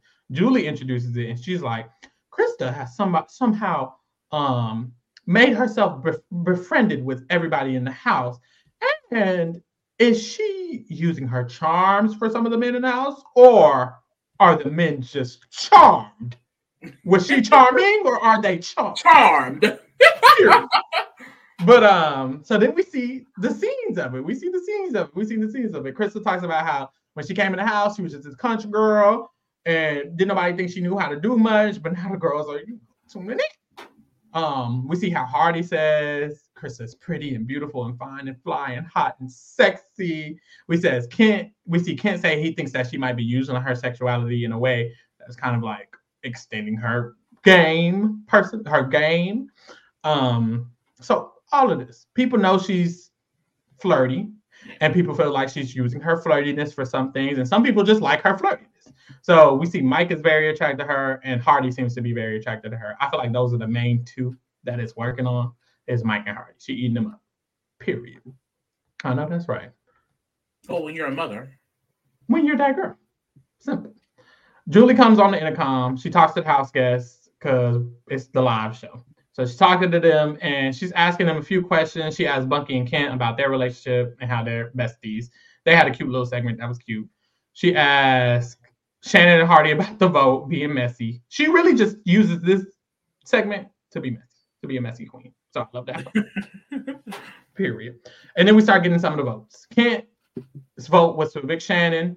He says that y'all have made a lot of enemies in the house. But that's it. They made enemies. Congratulations. Then we see some home segments from Will's mama and Shannon's mama. So we get their perspectives on the showmans. It seems like, first of all, Will's mom says that he's not like this outside and he's a better person and he's a good guy and he's just being evil for the show. That's what everybody mama say.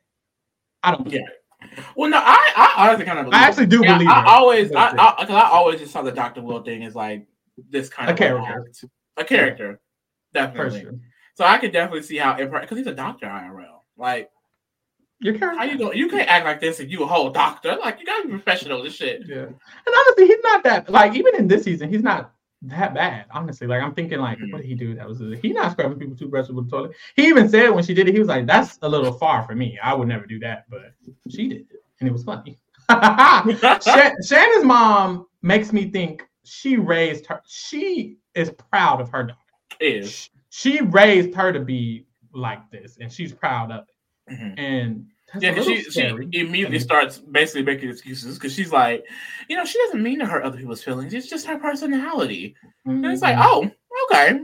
So she's just always a bitch. Okay. She was like, I would have done the toothbrush as well. I was proud of Shannon in that moment. I was laughed. It's like, well, maybe she. We see where she gets it from. That's all I have to say. And then she says she don't even like Will. She said she don't understand why she would choose Will over Jim, as if Jim ain't broke. Like, is that not enough? Will is a doctor, and Jim doesn't have a job. Is that not enough? She has a bad sense of judgment. You see, she thinks Shannon doing good. You're right. She said Shannon could still win this game. Talking. They made her say that because ain't no girl. Be serious. The fuck. After this, Julie chats with Hardy one-on-one. The HOH chat we get, love these. She asked him if he has any regrets. She always asks this. He says no. Of course, his goal was to knock out Chilltown. She asked why was Shannon the target and not Will, and he says he really doesn't give a fuck who it was. It was just the person I don't like the most, and it was Shannon. She also asked him in this segment about who he was closest to, and he said it was a tie between Nicole and Krista. Mother one and mother one. That's all. At one, mother versus mother. We know they're playing the game, and they both got Hardy on their side. I know that's the fuck right. So that was very interesting. He feels like he admires both of them. He feels like he's close to them both. So it's interesting to see who's going to win that battle.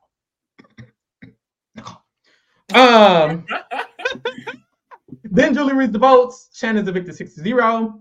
She goes outside. Julie has her little interview with her.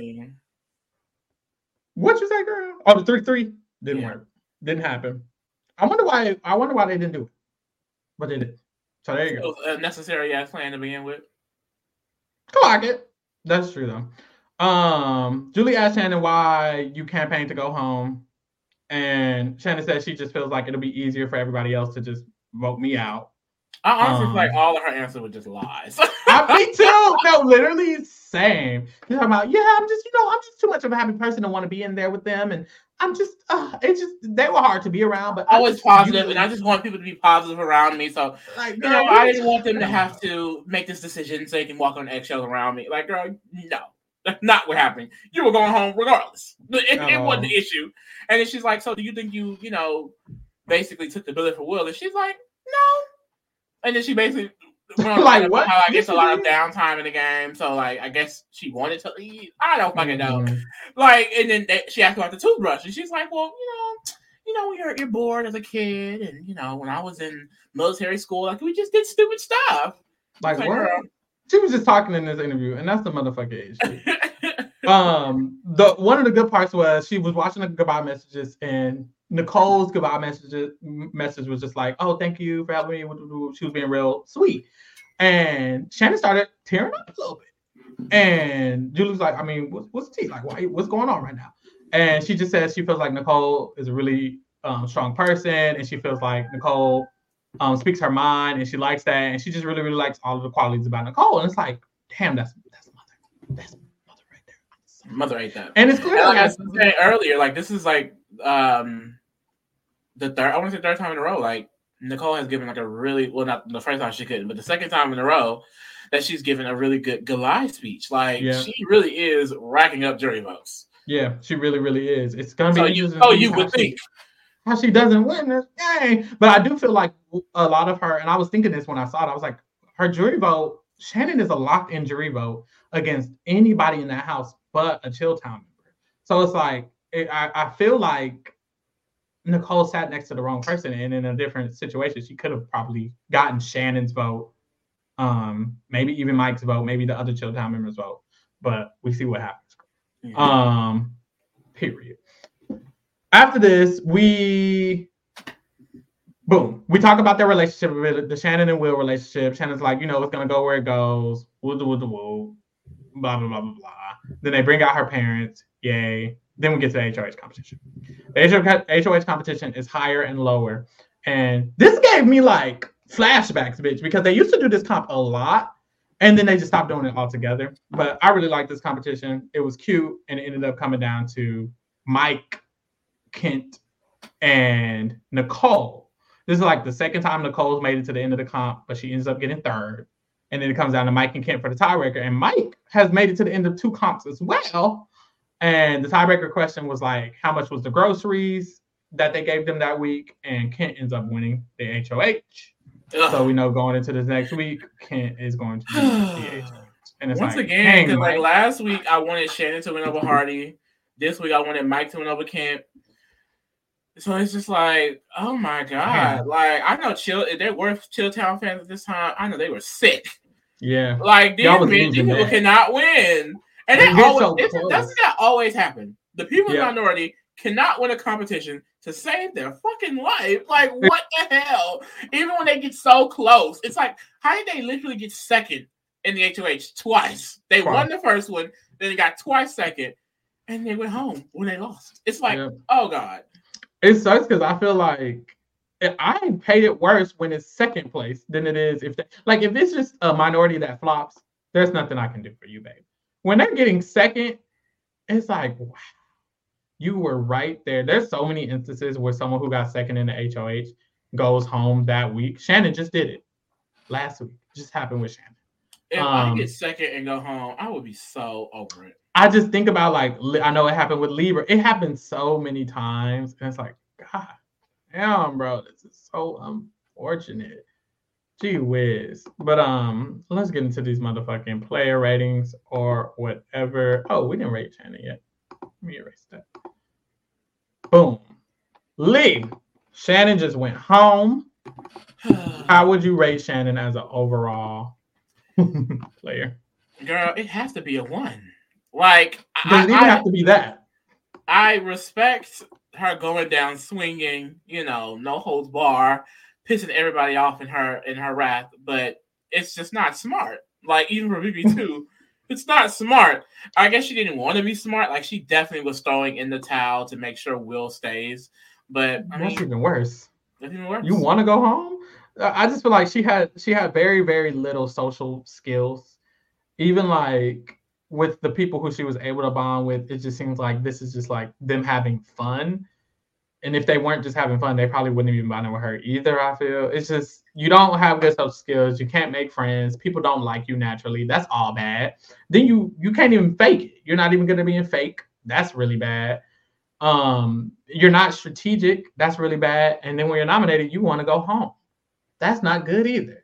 You scrub people's toilet, toothbrush in the toilet. That's never going to be good for you.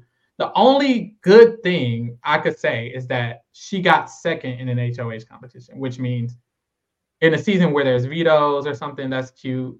But that's not even the season, so it doesn't matter. She could have won an HOH, so that's her only one good thing. I'll give her a 0.5 for that. you maybe are good at comps. Other than that, she doesn't have anything on for her. Sorry to that lady.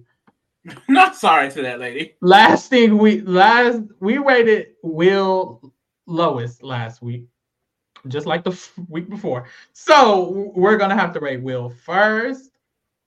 And for me, this week didn't change my mind about Will. I gave Will a 1 the first time. I gave him a 2 the second time. And now he hasn't done much. Like this week, he didn't make no deals. He wasn't talking to Nicole. He was just nominated. And when he got nominated, he wanted to quit. He stayed neutral. He wasn't mean like Shannon was. He played his part and was a good pawn. So that's also good.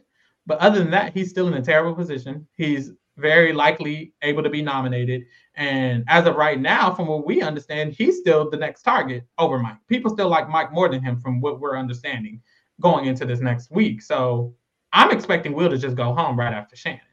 So it's going to be interesting to see what actually happens. But based on the way he played, it didn't give anything. Actually, it gave worse because he was nominated this week and he wanted to go home and he didn't really do anything. He kind of just sat here. So I'm going to give him the 1.5. Yeah, I'll definitely, based on everything you said, bring him back down to the 2. What we consistently see him doing is making these small, minute, just like social strides, especially with Nicole. I'm pretty sure it's going to go somewhere. I feel like in general, though, like definitely if we didn't know that he already won the season, like those wouldn't mean much. Like if we were just judging off what we've seen, like the only reason why those mean so much is because we know where it ends up. Yeah. But like if we were watching this for the first time, like you're right. Like I would definitely think he has no chance. I do feel like the way I'm perceiving it, he is at least on the same level or even slightly better than Mike, because I feel like we have gotten some more negative Mike conversations, and there hasn't been too much about Will. And Mike has been doing good at these competitions where Will hasn't. Mm-hmm. So I do feel like it's still like a 50-50 chance between the two of them, which it was not like week 1. If this was week 1, Mike versus Will, then I do think Will would have went home easily, but he's done some work over these last few weeks. So I'm interested to see when it fully turns around for him. Me as well, because we're not there yet. He's still at the bottom. He's been at the bottom of our list the whole time. But how you feeling about Mike? Yeah, I just feel like the negative about Mike is that he continues to attach himself to Chilltown, which is his biggest flaw. Like I think that Mike himself has a, pretty sociable personality. It seems like he's able to kind of like hold a conversation or naturally just be around anyone in the house.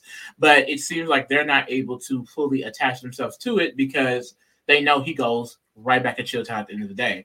Like even this week, kind of declining the deal and then trying to come back with this, well, protect my 2 friends. Maybe you can even nominate me. And it's like, what? No, at all. Like, take the deal, protect yourself. Like, don't go down with the ship. Point blank, period. Like, if you want to HOH, of course, you don't target them, but you can't stop the house from going after them. So instead of like trying to, get his connections in good with other people, we just sort of see him trying to protect Will and Shannon. And it's just like, that isn't good at all. We end this week with a Kent HOH. So, I pretty much assume it's going to be Mike and Will on the block. And, even without considering what happens, he still just keeps falling lower and lower on the totem pole to where he was in a position to where he was not, I feel like, on the same level of hatred as Will and Shannon, and now he is. And, he's not doing anything to fix that. So I'm going to give him the 2 as well. Yeah, I feel like I agree. I feel like what I like from Mike is I do like that he's like, I guess, trying to I feel like I've seen more instances of him try to be strategic or at least try to do something. If you're going to be on the ship of Chilltown, at least try. And I like that Mike is trying. Like he did offer Hardy a deal. He made it make sense. Well, he didn't make it make sense to Hardy, but it made sense in general what he was pitching. It was a good pitch in general. I like that he even tried. I like that he's playing strategically when not many people are. So even though he's going down with the ship, which is terrible, at least he's trying to make the ship stay afloat. And I feel like versus like Will and Shannon, they just sitting there like, what are y'all doing? So I like that, but like you said, he was more like to them, and now he's not, because he's just been riding with them, trying to save them when he could be trying to save himself and himself only. But instead, he's trying to save everybody or just them, and it's like that's not doing anything for you, babe. We know Kent's HOH. He's probably getting nommed. It's the 2. It's the 2 for me. Period. Kent. I mean, Kent's HOH. Congratulations to him. I'm a little bit surprised, but I gave him a 3 last time because it didn't seem like people actually liked him or he was actually too ingratiated with this group. But now he's in the other people alliance, and it's only 5 of them. Chris is not even in that. And if that 5-person alliance is going to make it to the end of the game, then that's good because he's a part of it. And it's unlikely for the other side of the house to win any HOHs. So I don't see how he doesn't just get to the end of the game. Honestly. I was going to say, I think that Krista is a part of it. It's just that he's saying because she's doing all of that, I don't actually see her. He don't see her a part of it. Yeah, but that's the thing. When they keep listing the people, I mean, they still not listing Krista. Like, who is that? Him and Bunky. But I mean, shit, that's half the alliance. I was going to say, but the only person who listed the alliance was Kent, and that's it's semantics. Never mind. Yeah, I see what you're saying. But Kent is part of the alliance, and he doesn't feel like Chris is in it. Bunky doesn't really feel like Chris is in it. That sentiments kind of get tossed around. I feel like Nicole might agree as well. So within the alliance, I still feel like he's closer to that 5 people, and Krista being on the outs of the alliance in general. So I feel like he's in a good position in that sense, and he's actually in an alliance in that sense. So I like all of that for him, and he's the HOH, so I like that too. And we know this week he has this relationship with Bunky that's more of a duo. So he kind of has a duo, and then he kind of has an alliance with that duo within it. So I like all of those things, but there's a lot of other stuff going on, and I'm not sure about his strategicness anymore. He hasn't really done anything really since week 1. He was just nommed. And he hasn't really done anything other than that, but he's HOH. And I mean, I just feel neutral, really. So I think I'll just give him a 5, actually. I just feel neutral. Don't think people hate him no more. That's good. Yeah. I mean, with him winning the HOH, he's going to make a move that the house pretty much agrees with. So I feel like when I'm judging his game, I'm kind of just going based off of the other people alliance. And I feel like, we have this kind of split with the Untouchables that Hardy is loyal to. And then Hardy also mentions this loyalty to Nicole. We really don't know which side of that split that Nicole is on.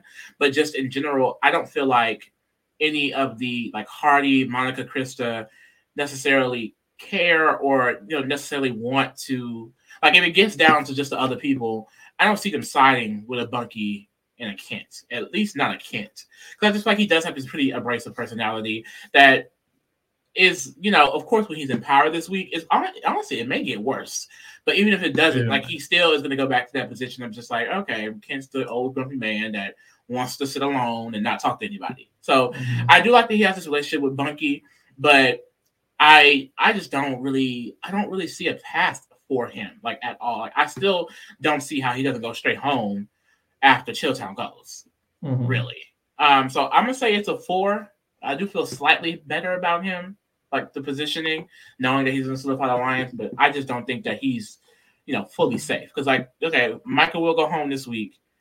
Then who gets nominated next to the other one? Ken is right there, and who will be sitting unless he wins the HOH. I mean, I guess he can win comps or maybe Bunky. But he's getting out one of them this week. So next week, then what? Yeah, unless Bunky wins it, somebody got to sit next to them. That's true. Or unless they want it to be Krista, because Krista's in association. Or if it's Nicole, if it's Nicole who wins it, that's the only person who would do that because Krista's with Untouchables. So, girl, he don't got many options. Really, that's T. And it's dwindling down. It's already top 8. 1, 2, 3, 4, 5, 6. Already top 8. Girl, the numbers is gone. You're gonna have to sit on the block. So that's T. How you feeling about Bunky? Yeah, I just feel similar to the critiques I just gave on Kent. It's I'm not seeing any other just strong connections. They both, everyone's outcasting Chilltown minus Krista and Nicole. Which I feel like is great on Krista and Nicole, because why would you not have a relationship with people in the minority? And then when we're talking about the majority, it's very clear that him and Kent believe they have Hardy. Hardy does not express that he's loyal to them in any way. You know what I mean? He basically told them to chill, and he told Bunky certain things to make him feel like he is kind of in agreement with them. But we know that his closest allies is Krista and Nicole, and Monica through Untouchables and proxy Krista. So I just feel like that leaves Kent and Bunky, unless they're going to go on some insane cop run, on the outs of any potential vote when it gets to the end of just the other people. And because everyone is so gung-ho about targeting Chilltown, it's like, well, then what? Like, it just, to me, it seems like Bunky and Kent are definitely at the bottom of this group because everyone else is so interconnected, or just a better player like Nicole. So I do feel like Nicole, she's in a position to where if she chooses Bunky and Kent, or just doesn't target Bunky and Kent and targets people in the Untouchables, then that does help Bunky and Kent out a little bit more. But, you know, there is no, like, agreement there. Like, I would love if they have, like, an alliance with Nicole, like a separate alliance. I will say, I think Nicole is closest to Hardy and Bunky. If I had to assume who she's closest to, she's been close to Bunky a lot more than anybody else other than Hardy. So I will say that for him as well. But just in general, I feel like he has a pretty neutral place in the game. I feel like if he is nominated, it's next to Kent. And that's pretty good because I think Kent will just go home. I don't know where he goes after that. But right now, it's still pretty early. You know, he technically has the 2 buffers, kind of even 3, with Kent still being there. So I'm going to give him the 6. Yeah. I agree. You ate that up. I feel like what I will say from what we noticed this week, in the conversation with Mike and Hardy, when Mike is pitching target someone more liked, what it told me, he mentioned Bunky, and what it told me is that Bunky is liked. I think everyone likes Bunky. Right. So social game wise, I think Bunky has one of the better ones, to the point where he probably stays against a lot of people sitting on the block. But when it comes to these people who are actually in alliances, like the Untouchables, it's like, baby, they're actually in alliances. And Nicole is just a better player. So like you were saying, it's like, I feel like he needs to have more outs. I do feel like his relationships with Nicole is going to be helpful. And I feel like his relationship with Kent is potentially helpful because he actually has 2 ways to go, whereas Kent really just has Bunky.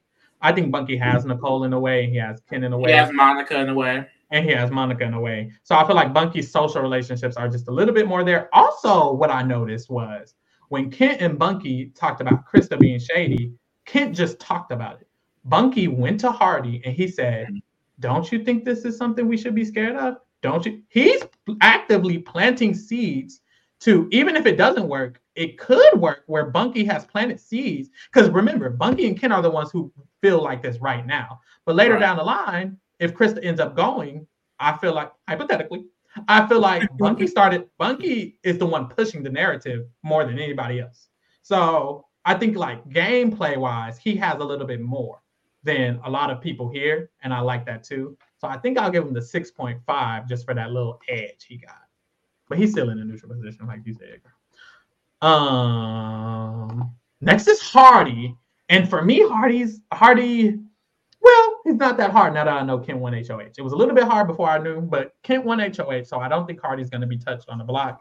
And we know that Hardy has a good relationship with Nicole, and he has the Untouchables with Krista and Monica, and he has the other people. So he's probably in the best position in the house. He has literally layers on layers. He has an onion alliance, really.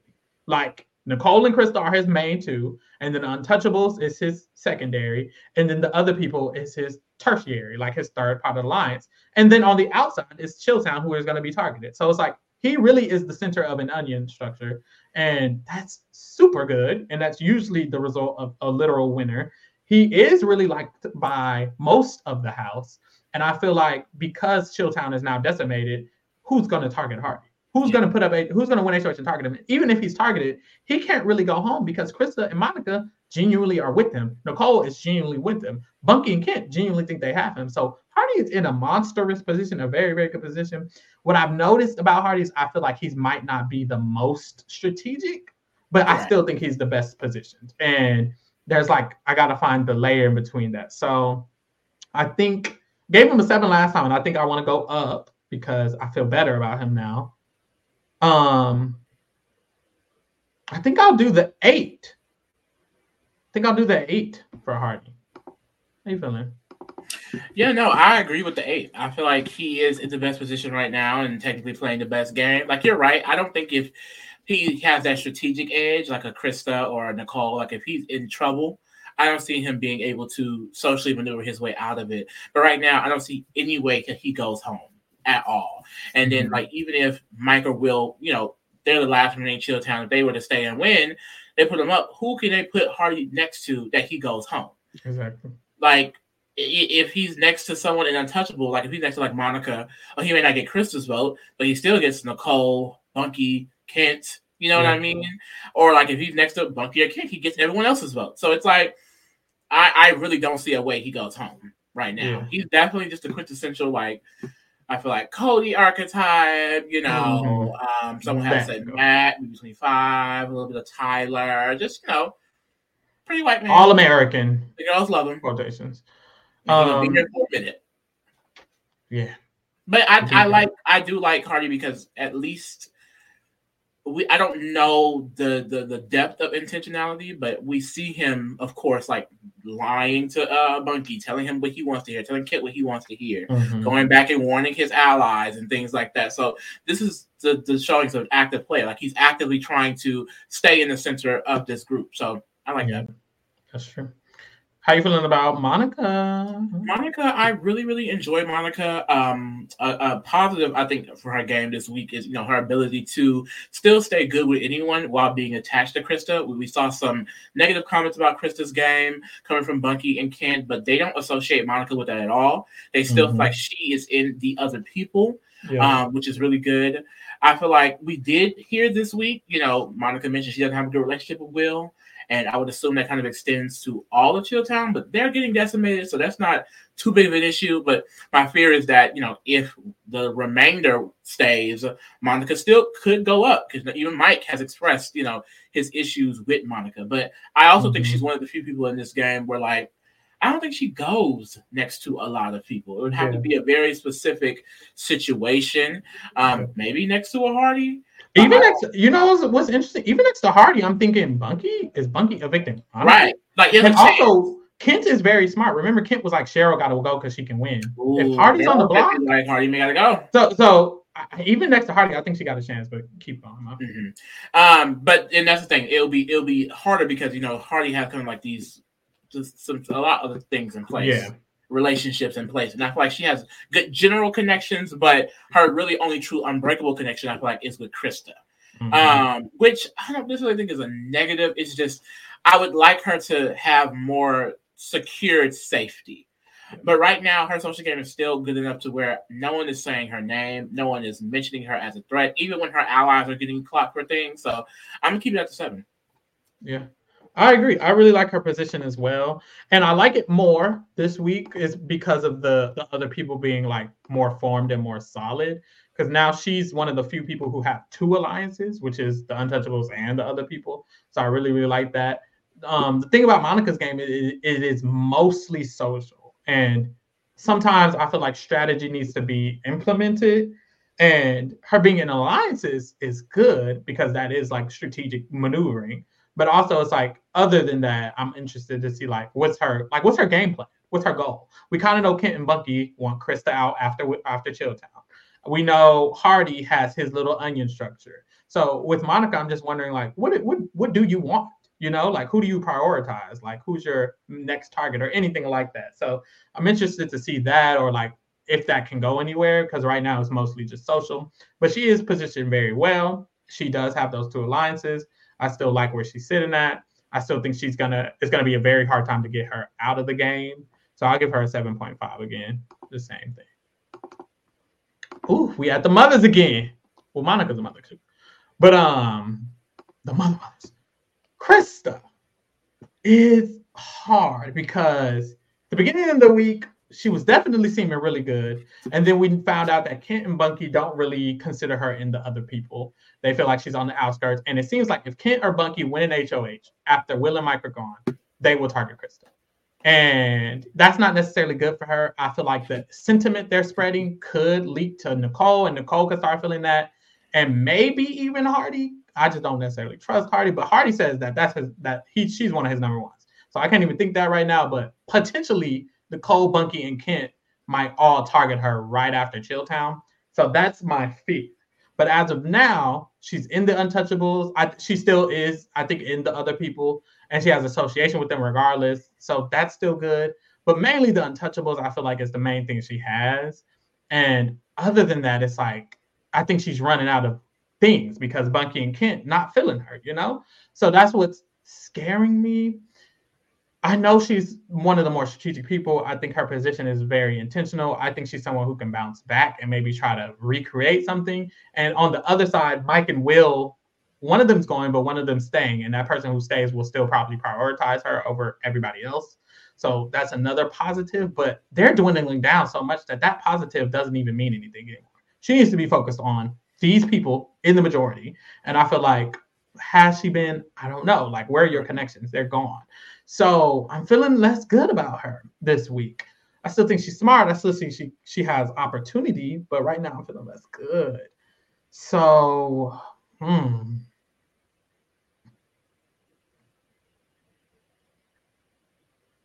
Ooh, because it is because it's so less. The other thing is it's only it's top 8. Somebody's going home next week. It's going to be top 7. Kent and Bunky don't have no choice but to nominate her if they win HOH. And it's like, that's not necessarily good. Like, I don't know. I'm getting scared. Some people not, maybe even Nicole, like, they have to nom one of Chilltown against someone else. And I think 3 of the people might be her. So that's not good. So I'm actually feeling real scared. So I think I'll give her the 6.5. Yeah. Yep, I was definitely going for the 6.5 this week. And it's because of everything that you were saying. Like, she was kind of the first iteration of this floater type of strategy. But now Chilltown is gone. Like, there is no 2 sides to play between. The 2 sides now is the Untouchable and the rest of the other people. So it's like she's now forced to this kind of 2-sided game. And what I think she kind of dropped the ball on is solidifying relationships within the majority alliance. Usually what we see is these winners who kind of come from these big majorities, they're set up well in the majority. Cody, Xavier is an example of that. Just a lot. I feel like there's a lot of examples of that. Rachel Riley, she was set up really well in her alliance in 13. Like, a lot of people were set up like kind of in the center or the most prioritized member. And Krista, she's failed to do that because of the beef, the beef that Kent and Bunky has with her. And you know, she has Hardy, but Hardy mentioned she's co-captain with Nicole. Yeah. Which isn't the best because we're not seeing Kent and Bunky drag Nicole that much anymore. We're seeing them got their eyes on Krista. And I think that's because one thing Nicole does make sure she does, I feel like, is kind of, you know, renegotiate and make sure her bonds are on top. Like, we see her smiling and giggling in basically everybody's face. Or she'll just do like, oh, I'm doing family dinner for everyone, or we're going to talk about this here, and I'm going to, you know, cry with you. You know, I think that she kind of bounces around a little bit more, whereas Krista just kind of have like these general connections very similar to Monica. But now her position is getting clocked, and they're bringing up stuff she did during her HOH week. So it's kind of like revealing itself that her not just going after Chilltown kind of did mess her up strategically in the game, and she's not doing much work to fix that. And I feel like what Bunky and Kent are walking around the house doing I think it has a great possibility it could spread because we're not seeing that relationship between Krista and Nicole too much anymore. And that's dangerous because I feel like Nicole, you know, she's going to continue to be an active player in this game. So she's definitely going to have to wake it up a little bit, but we'll see how that goes. How you feeling about Nicole? Nicole, I feel like definitely she's starting to take more of a back seat. You know, after week 1, I think it kind of forced her to really, really get in the game. And, you know, week 2, we saw her running the shit. And I feel like this week, she took more of a back seat. But I feel like what she is doing is solidifying relationships. Like, we see her in a lot of scenes with Chilltown. We see her in scenes with Hardy going over nominations. We see her talking strategy with everyone and the other people. You know, Kent is the one who revealed that she basically named / solidified the group. So she's clearly still like someone is seen as like a main centerpiece of that group. And now when we're trying to like break down these relationships, you have kind of Monica and Krista on one side and Bunky and Kent on another, where Hardy kind of also she's also kind of occupying that middle with Hardy. And, you know, definitely if she's able to take Hardy away from Krista, then I think that's like the winning play. But just in general, she's able to maintain relationships with all of them. Whereas you have Krista and Monica kind of at odds with Bunky and Kent. Like I wouldn't be surprised if Hardy did tell them exactly what Bunky and Kent were saying. Yep. And Bunky and Kent are aware that at least Krista is feeling that way, you know, and then Monica, she's seconded at the meeting, so she's her ride or die. It's just, you know, they're kind of, you know, getting involved in that, whereas Nicole is staying a neutral party. What I really, really like about her while she's solidifying her relationships. I'm excited to see where she's gonna go in this game because options. I feel like, yeah, she has a lot of options, and I'm wondering which one she's gonna take because. I mean, I just honestly, I was gonna say I wonder which one would be bad for her, but I don't think necessarily. Well, Krista and Monica are better players. I would say the best route is to go with Bunky and Kent. It probably is definitely, and because the Untouchables, she's not in the Untouchables. That's also because of the Untouchables. So, yeah, I feel like with Nicole, I'll go with the 8 with Nicole. Yeah.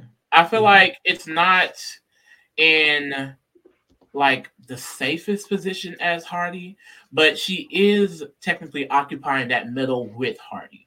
I think Bunky and Kent would choose Hardy over Nicole, but she kind of comes as a package deal with Hardy a little bit. And then same with Krista and Monica. Like, even if they're somehow forced to go with Krista and Monica, she has the flexibility to be able to go with them as well. And no one is really saying her name. If by any chance Michael will stay, they have a relationship with Nicole. So I think that she's really covered on a lot of angles. She is, you know, in a position to go with anyone, and no one is looking at her. So, yeah. You broke that down real well, because I was going to say very similar thing. Like, I was going to say within the 6-person kind of power structure, I think Kent will be the target for the Monica and the Krista side, and Krista will probably be the first target for the Bunky Kent side, which puts her in the neutral position, basically how you just said with Hardy. It puts her in a safer position, and her being that safe within this big structure is good. Plus, she's safe within the outer structure because, like you said, Chilltown, whoever remains, probably won't target her either because of that work she put in. So I like all of that a lot. And now we found out that Hardy sees her as his number one alongside Krista. So that's really, really good for her. The only thing that's like a sore in her thought is the Untouchables. Yeah. But Kent and Bunky are targeting the main connector of the Untouchables, which is Krista. So it's like, I feel like it kind of PEMDAS for me. For me, that's kind of PEMDAS. Hardy isn't going to target her. And Hardy's not going to target her. And that's the thing. Krista and Monica are forced to target Bunky and Kent. So it's like she's not in it, but she's in a way the 4th member because they're targeting Bunky and Kent first, most likely. So she's still in a really good position. And I like her position. And something else I thought about that we usually wait till jury to think about is the jury votes. But we can think about it now. And when it comes to the jury votes, Nicole is winning against anybody. She's the only one that's doing jury management. She's the only one who's considering that. And that's something that I wanted to consider because right now, if Nicole sits in final 2 with most people, she probably wins because Autumn and Shannon both love her the most. They left the house loving her the most, other than Shannon's literal showman's Will and her, you know, Alex. But Autumn likes her the most, and Shannon loved her second to her alliance. And even Cheryl left with a deal with Nicole, feeling like Nicole's going to get him. And I'm going to make sure that Nicole gets him. And if Nicole went, I was going to get him. She has the best potential to win a jury vote at this point. So that also makes me feel really good. But I'll give her the 8. I'll just give her the 8 right now. What is top 8? Jury not too far. I'll just give it an 8. Let's give it an 8. Because I was going to give her a 0.5, mainly because that whole jury part. But I was like, I'll still give her an 8. But yeah, that's still mother. That's my mama. Period. Thank you. Let me put them in order. Or whatever. Another mother convention fail. Oh no, Krista.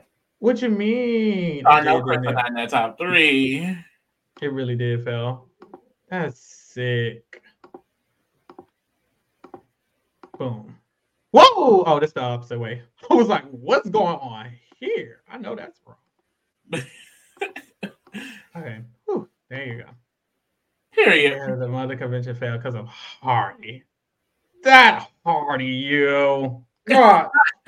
Damn. But it still feels very accurate. Girl, Michael Will still at the bottom.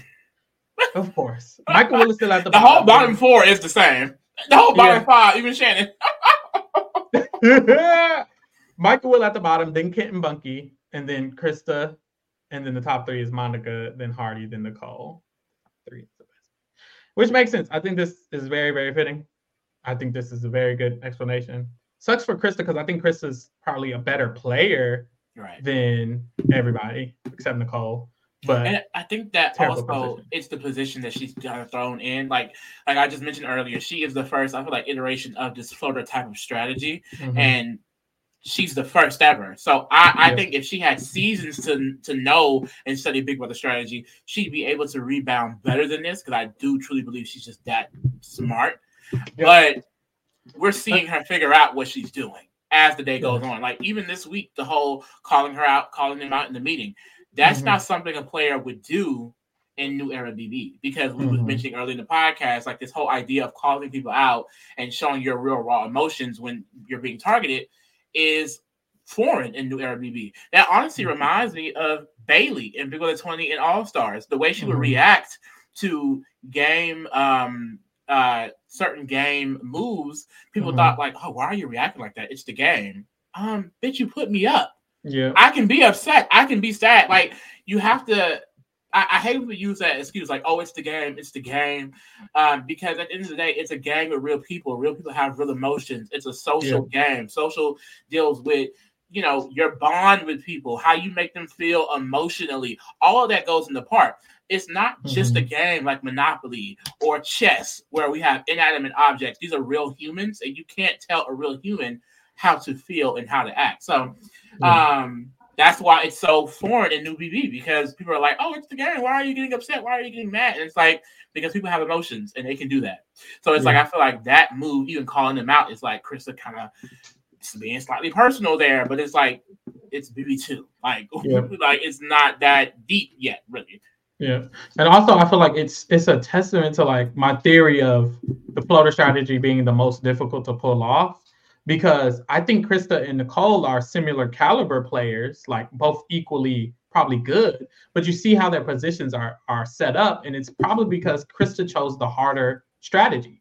Nicole chose the "I'm finna run these bitches" strategy, which is easier, and Krista chose the "I'm finna play in between two sides," which is harder. If Krista would have chosen Nicole's strategy, I don't think Krista would be 6.5 right now. I think Krista would probably be 8. If she just chose "I'm finna go with the other people and I'm finna run them," Krista would be successfully probably running the other people right up there with Nicole, or maybe even better than Nicole at this point. Because I think Krista's so much more, like a little bit more active these last couple, like the fact that she had the Untouchables, it's like, oh, you had that week 2.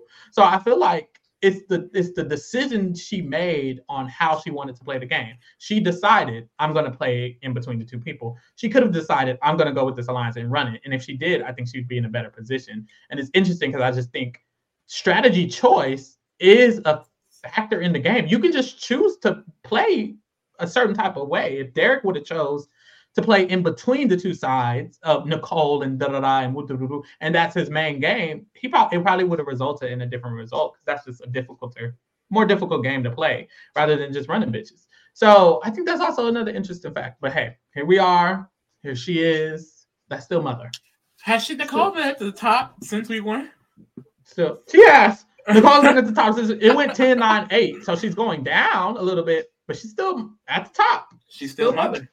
As she should be. She's definitely playing the motherfucking game. She should win. I guess we'll see, huh? At this point, I don't see it.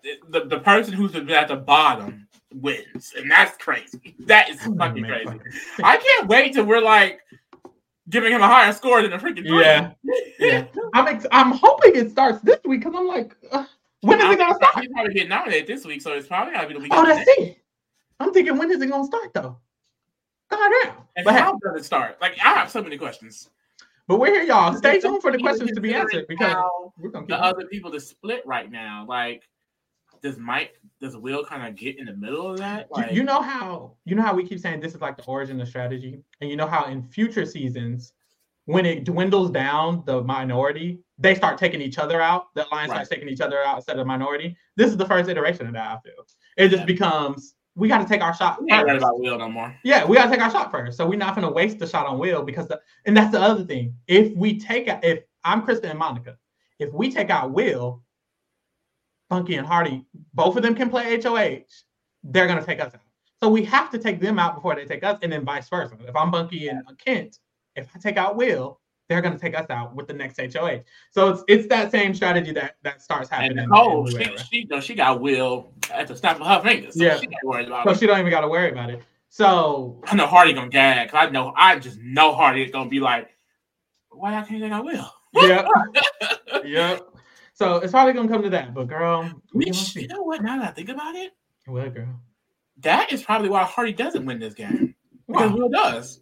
Like, clearly he's not successful in taking out Will. Oh, yeah. I feel like that's probably how Hardy goes home. Because that's his biggest competition at this point. Well, not at this point. But we know who wins it, so. Definitely. It's going to be interesting. But y'all, tune in, because we're gonna uncover the secrets here live. So be here on Thursdays, Tuesdays. We'll still be covering this.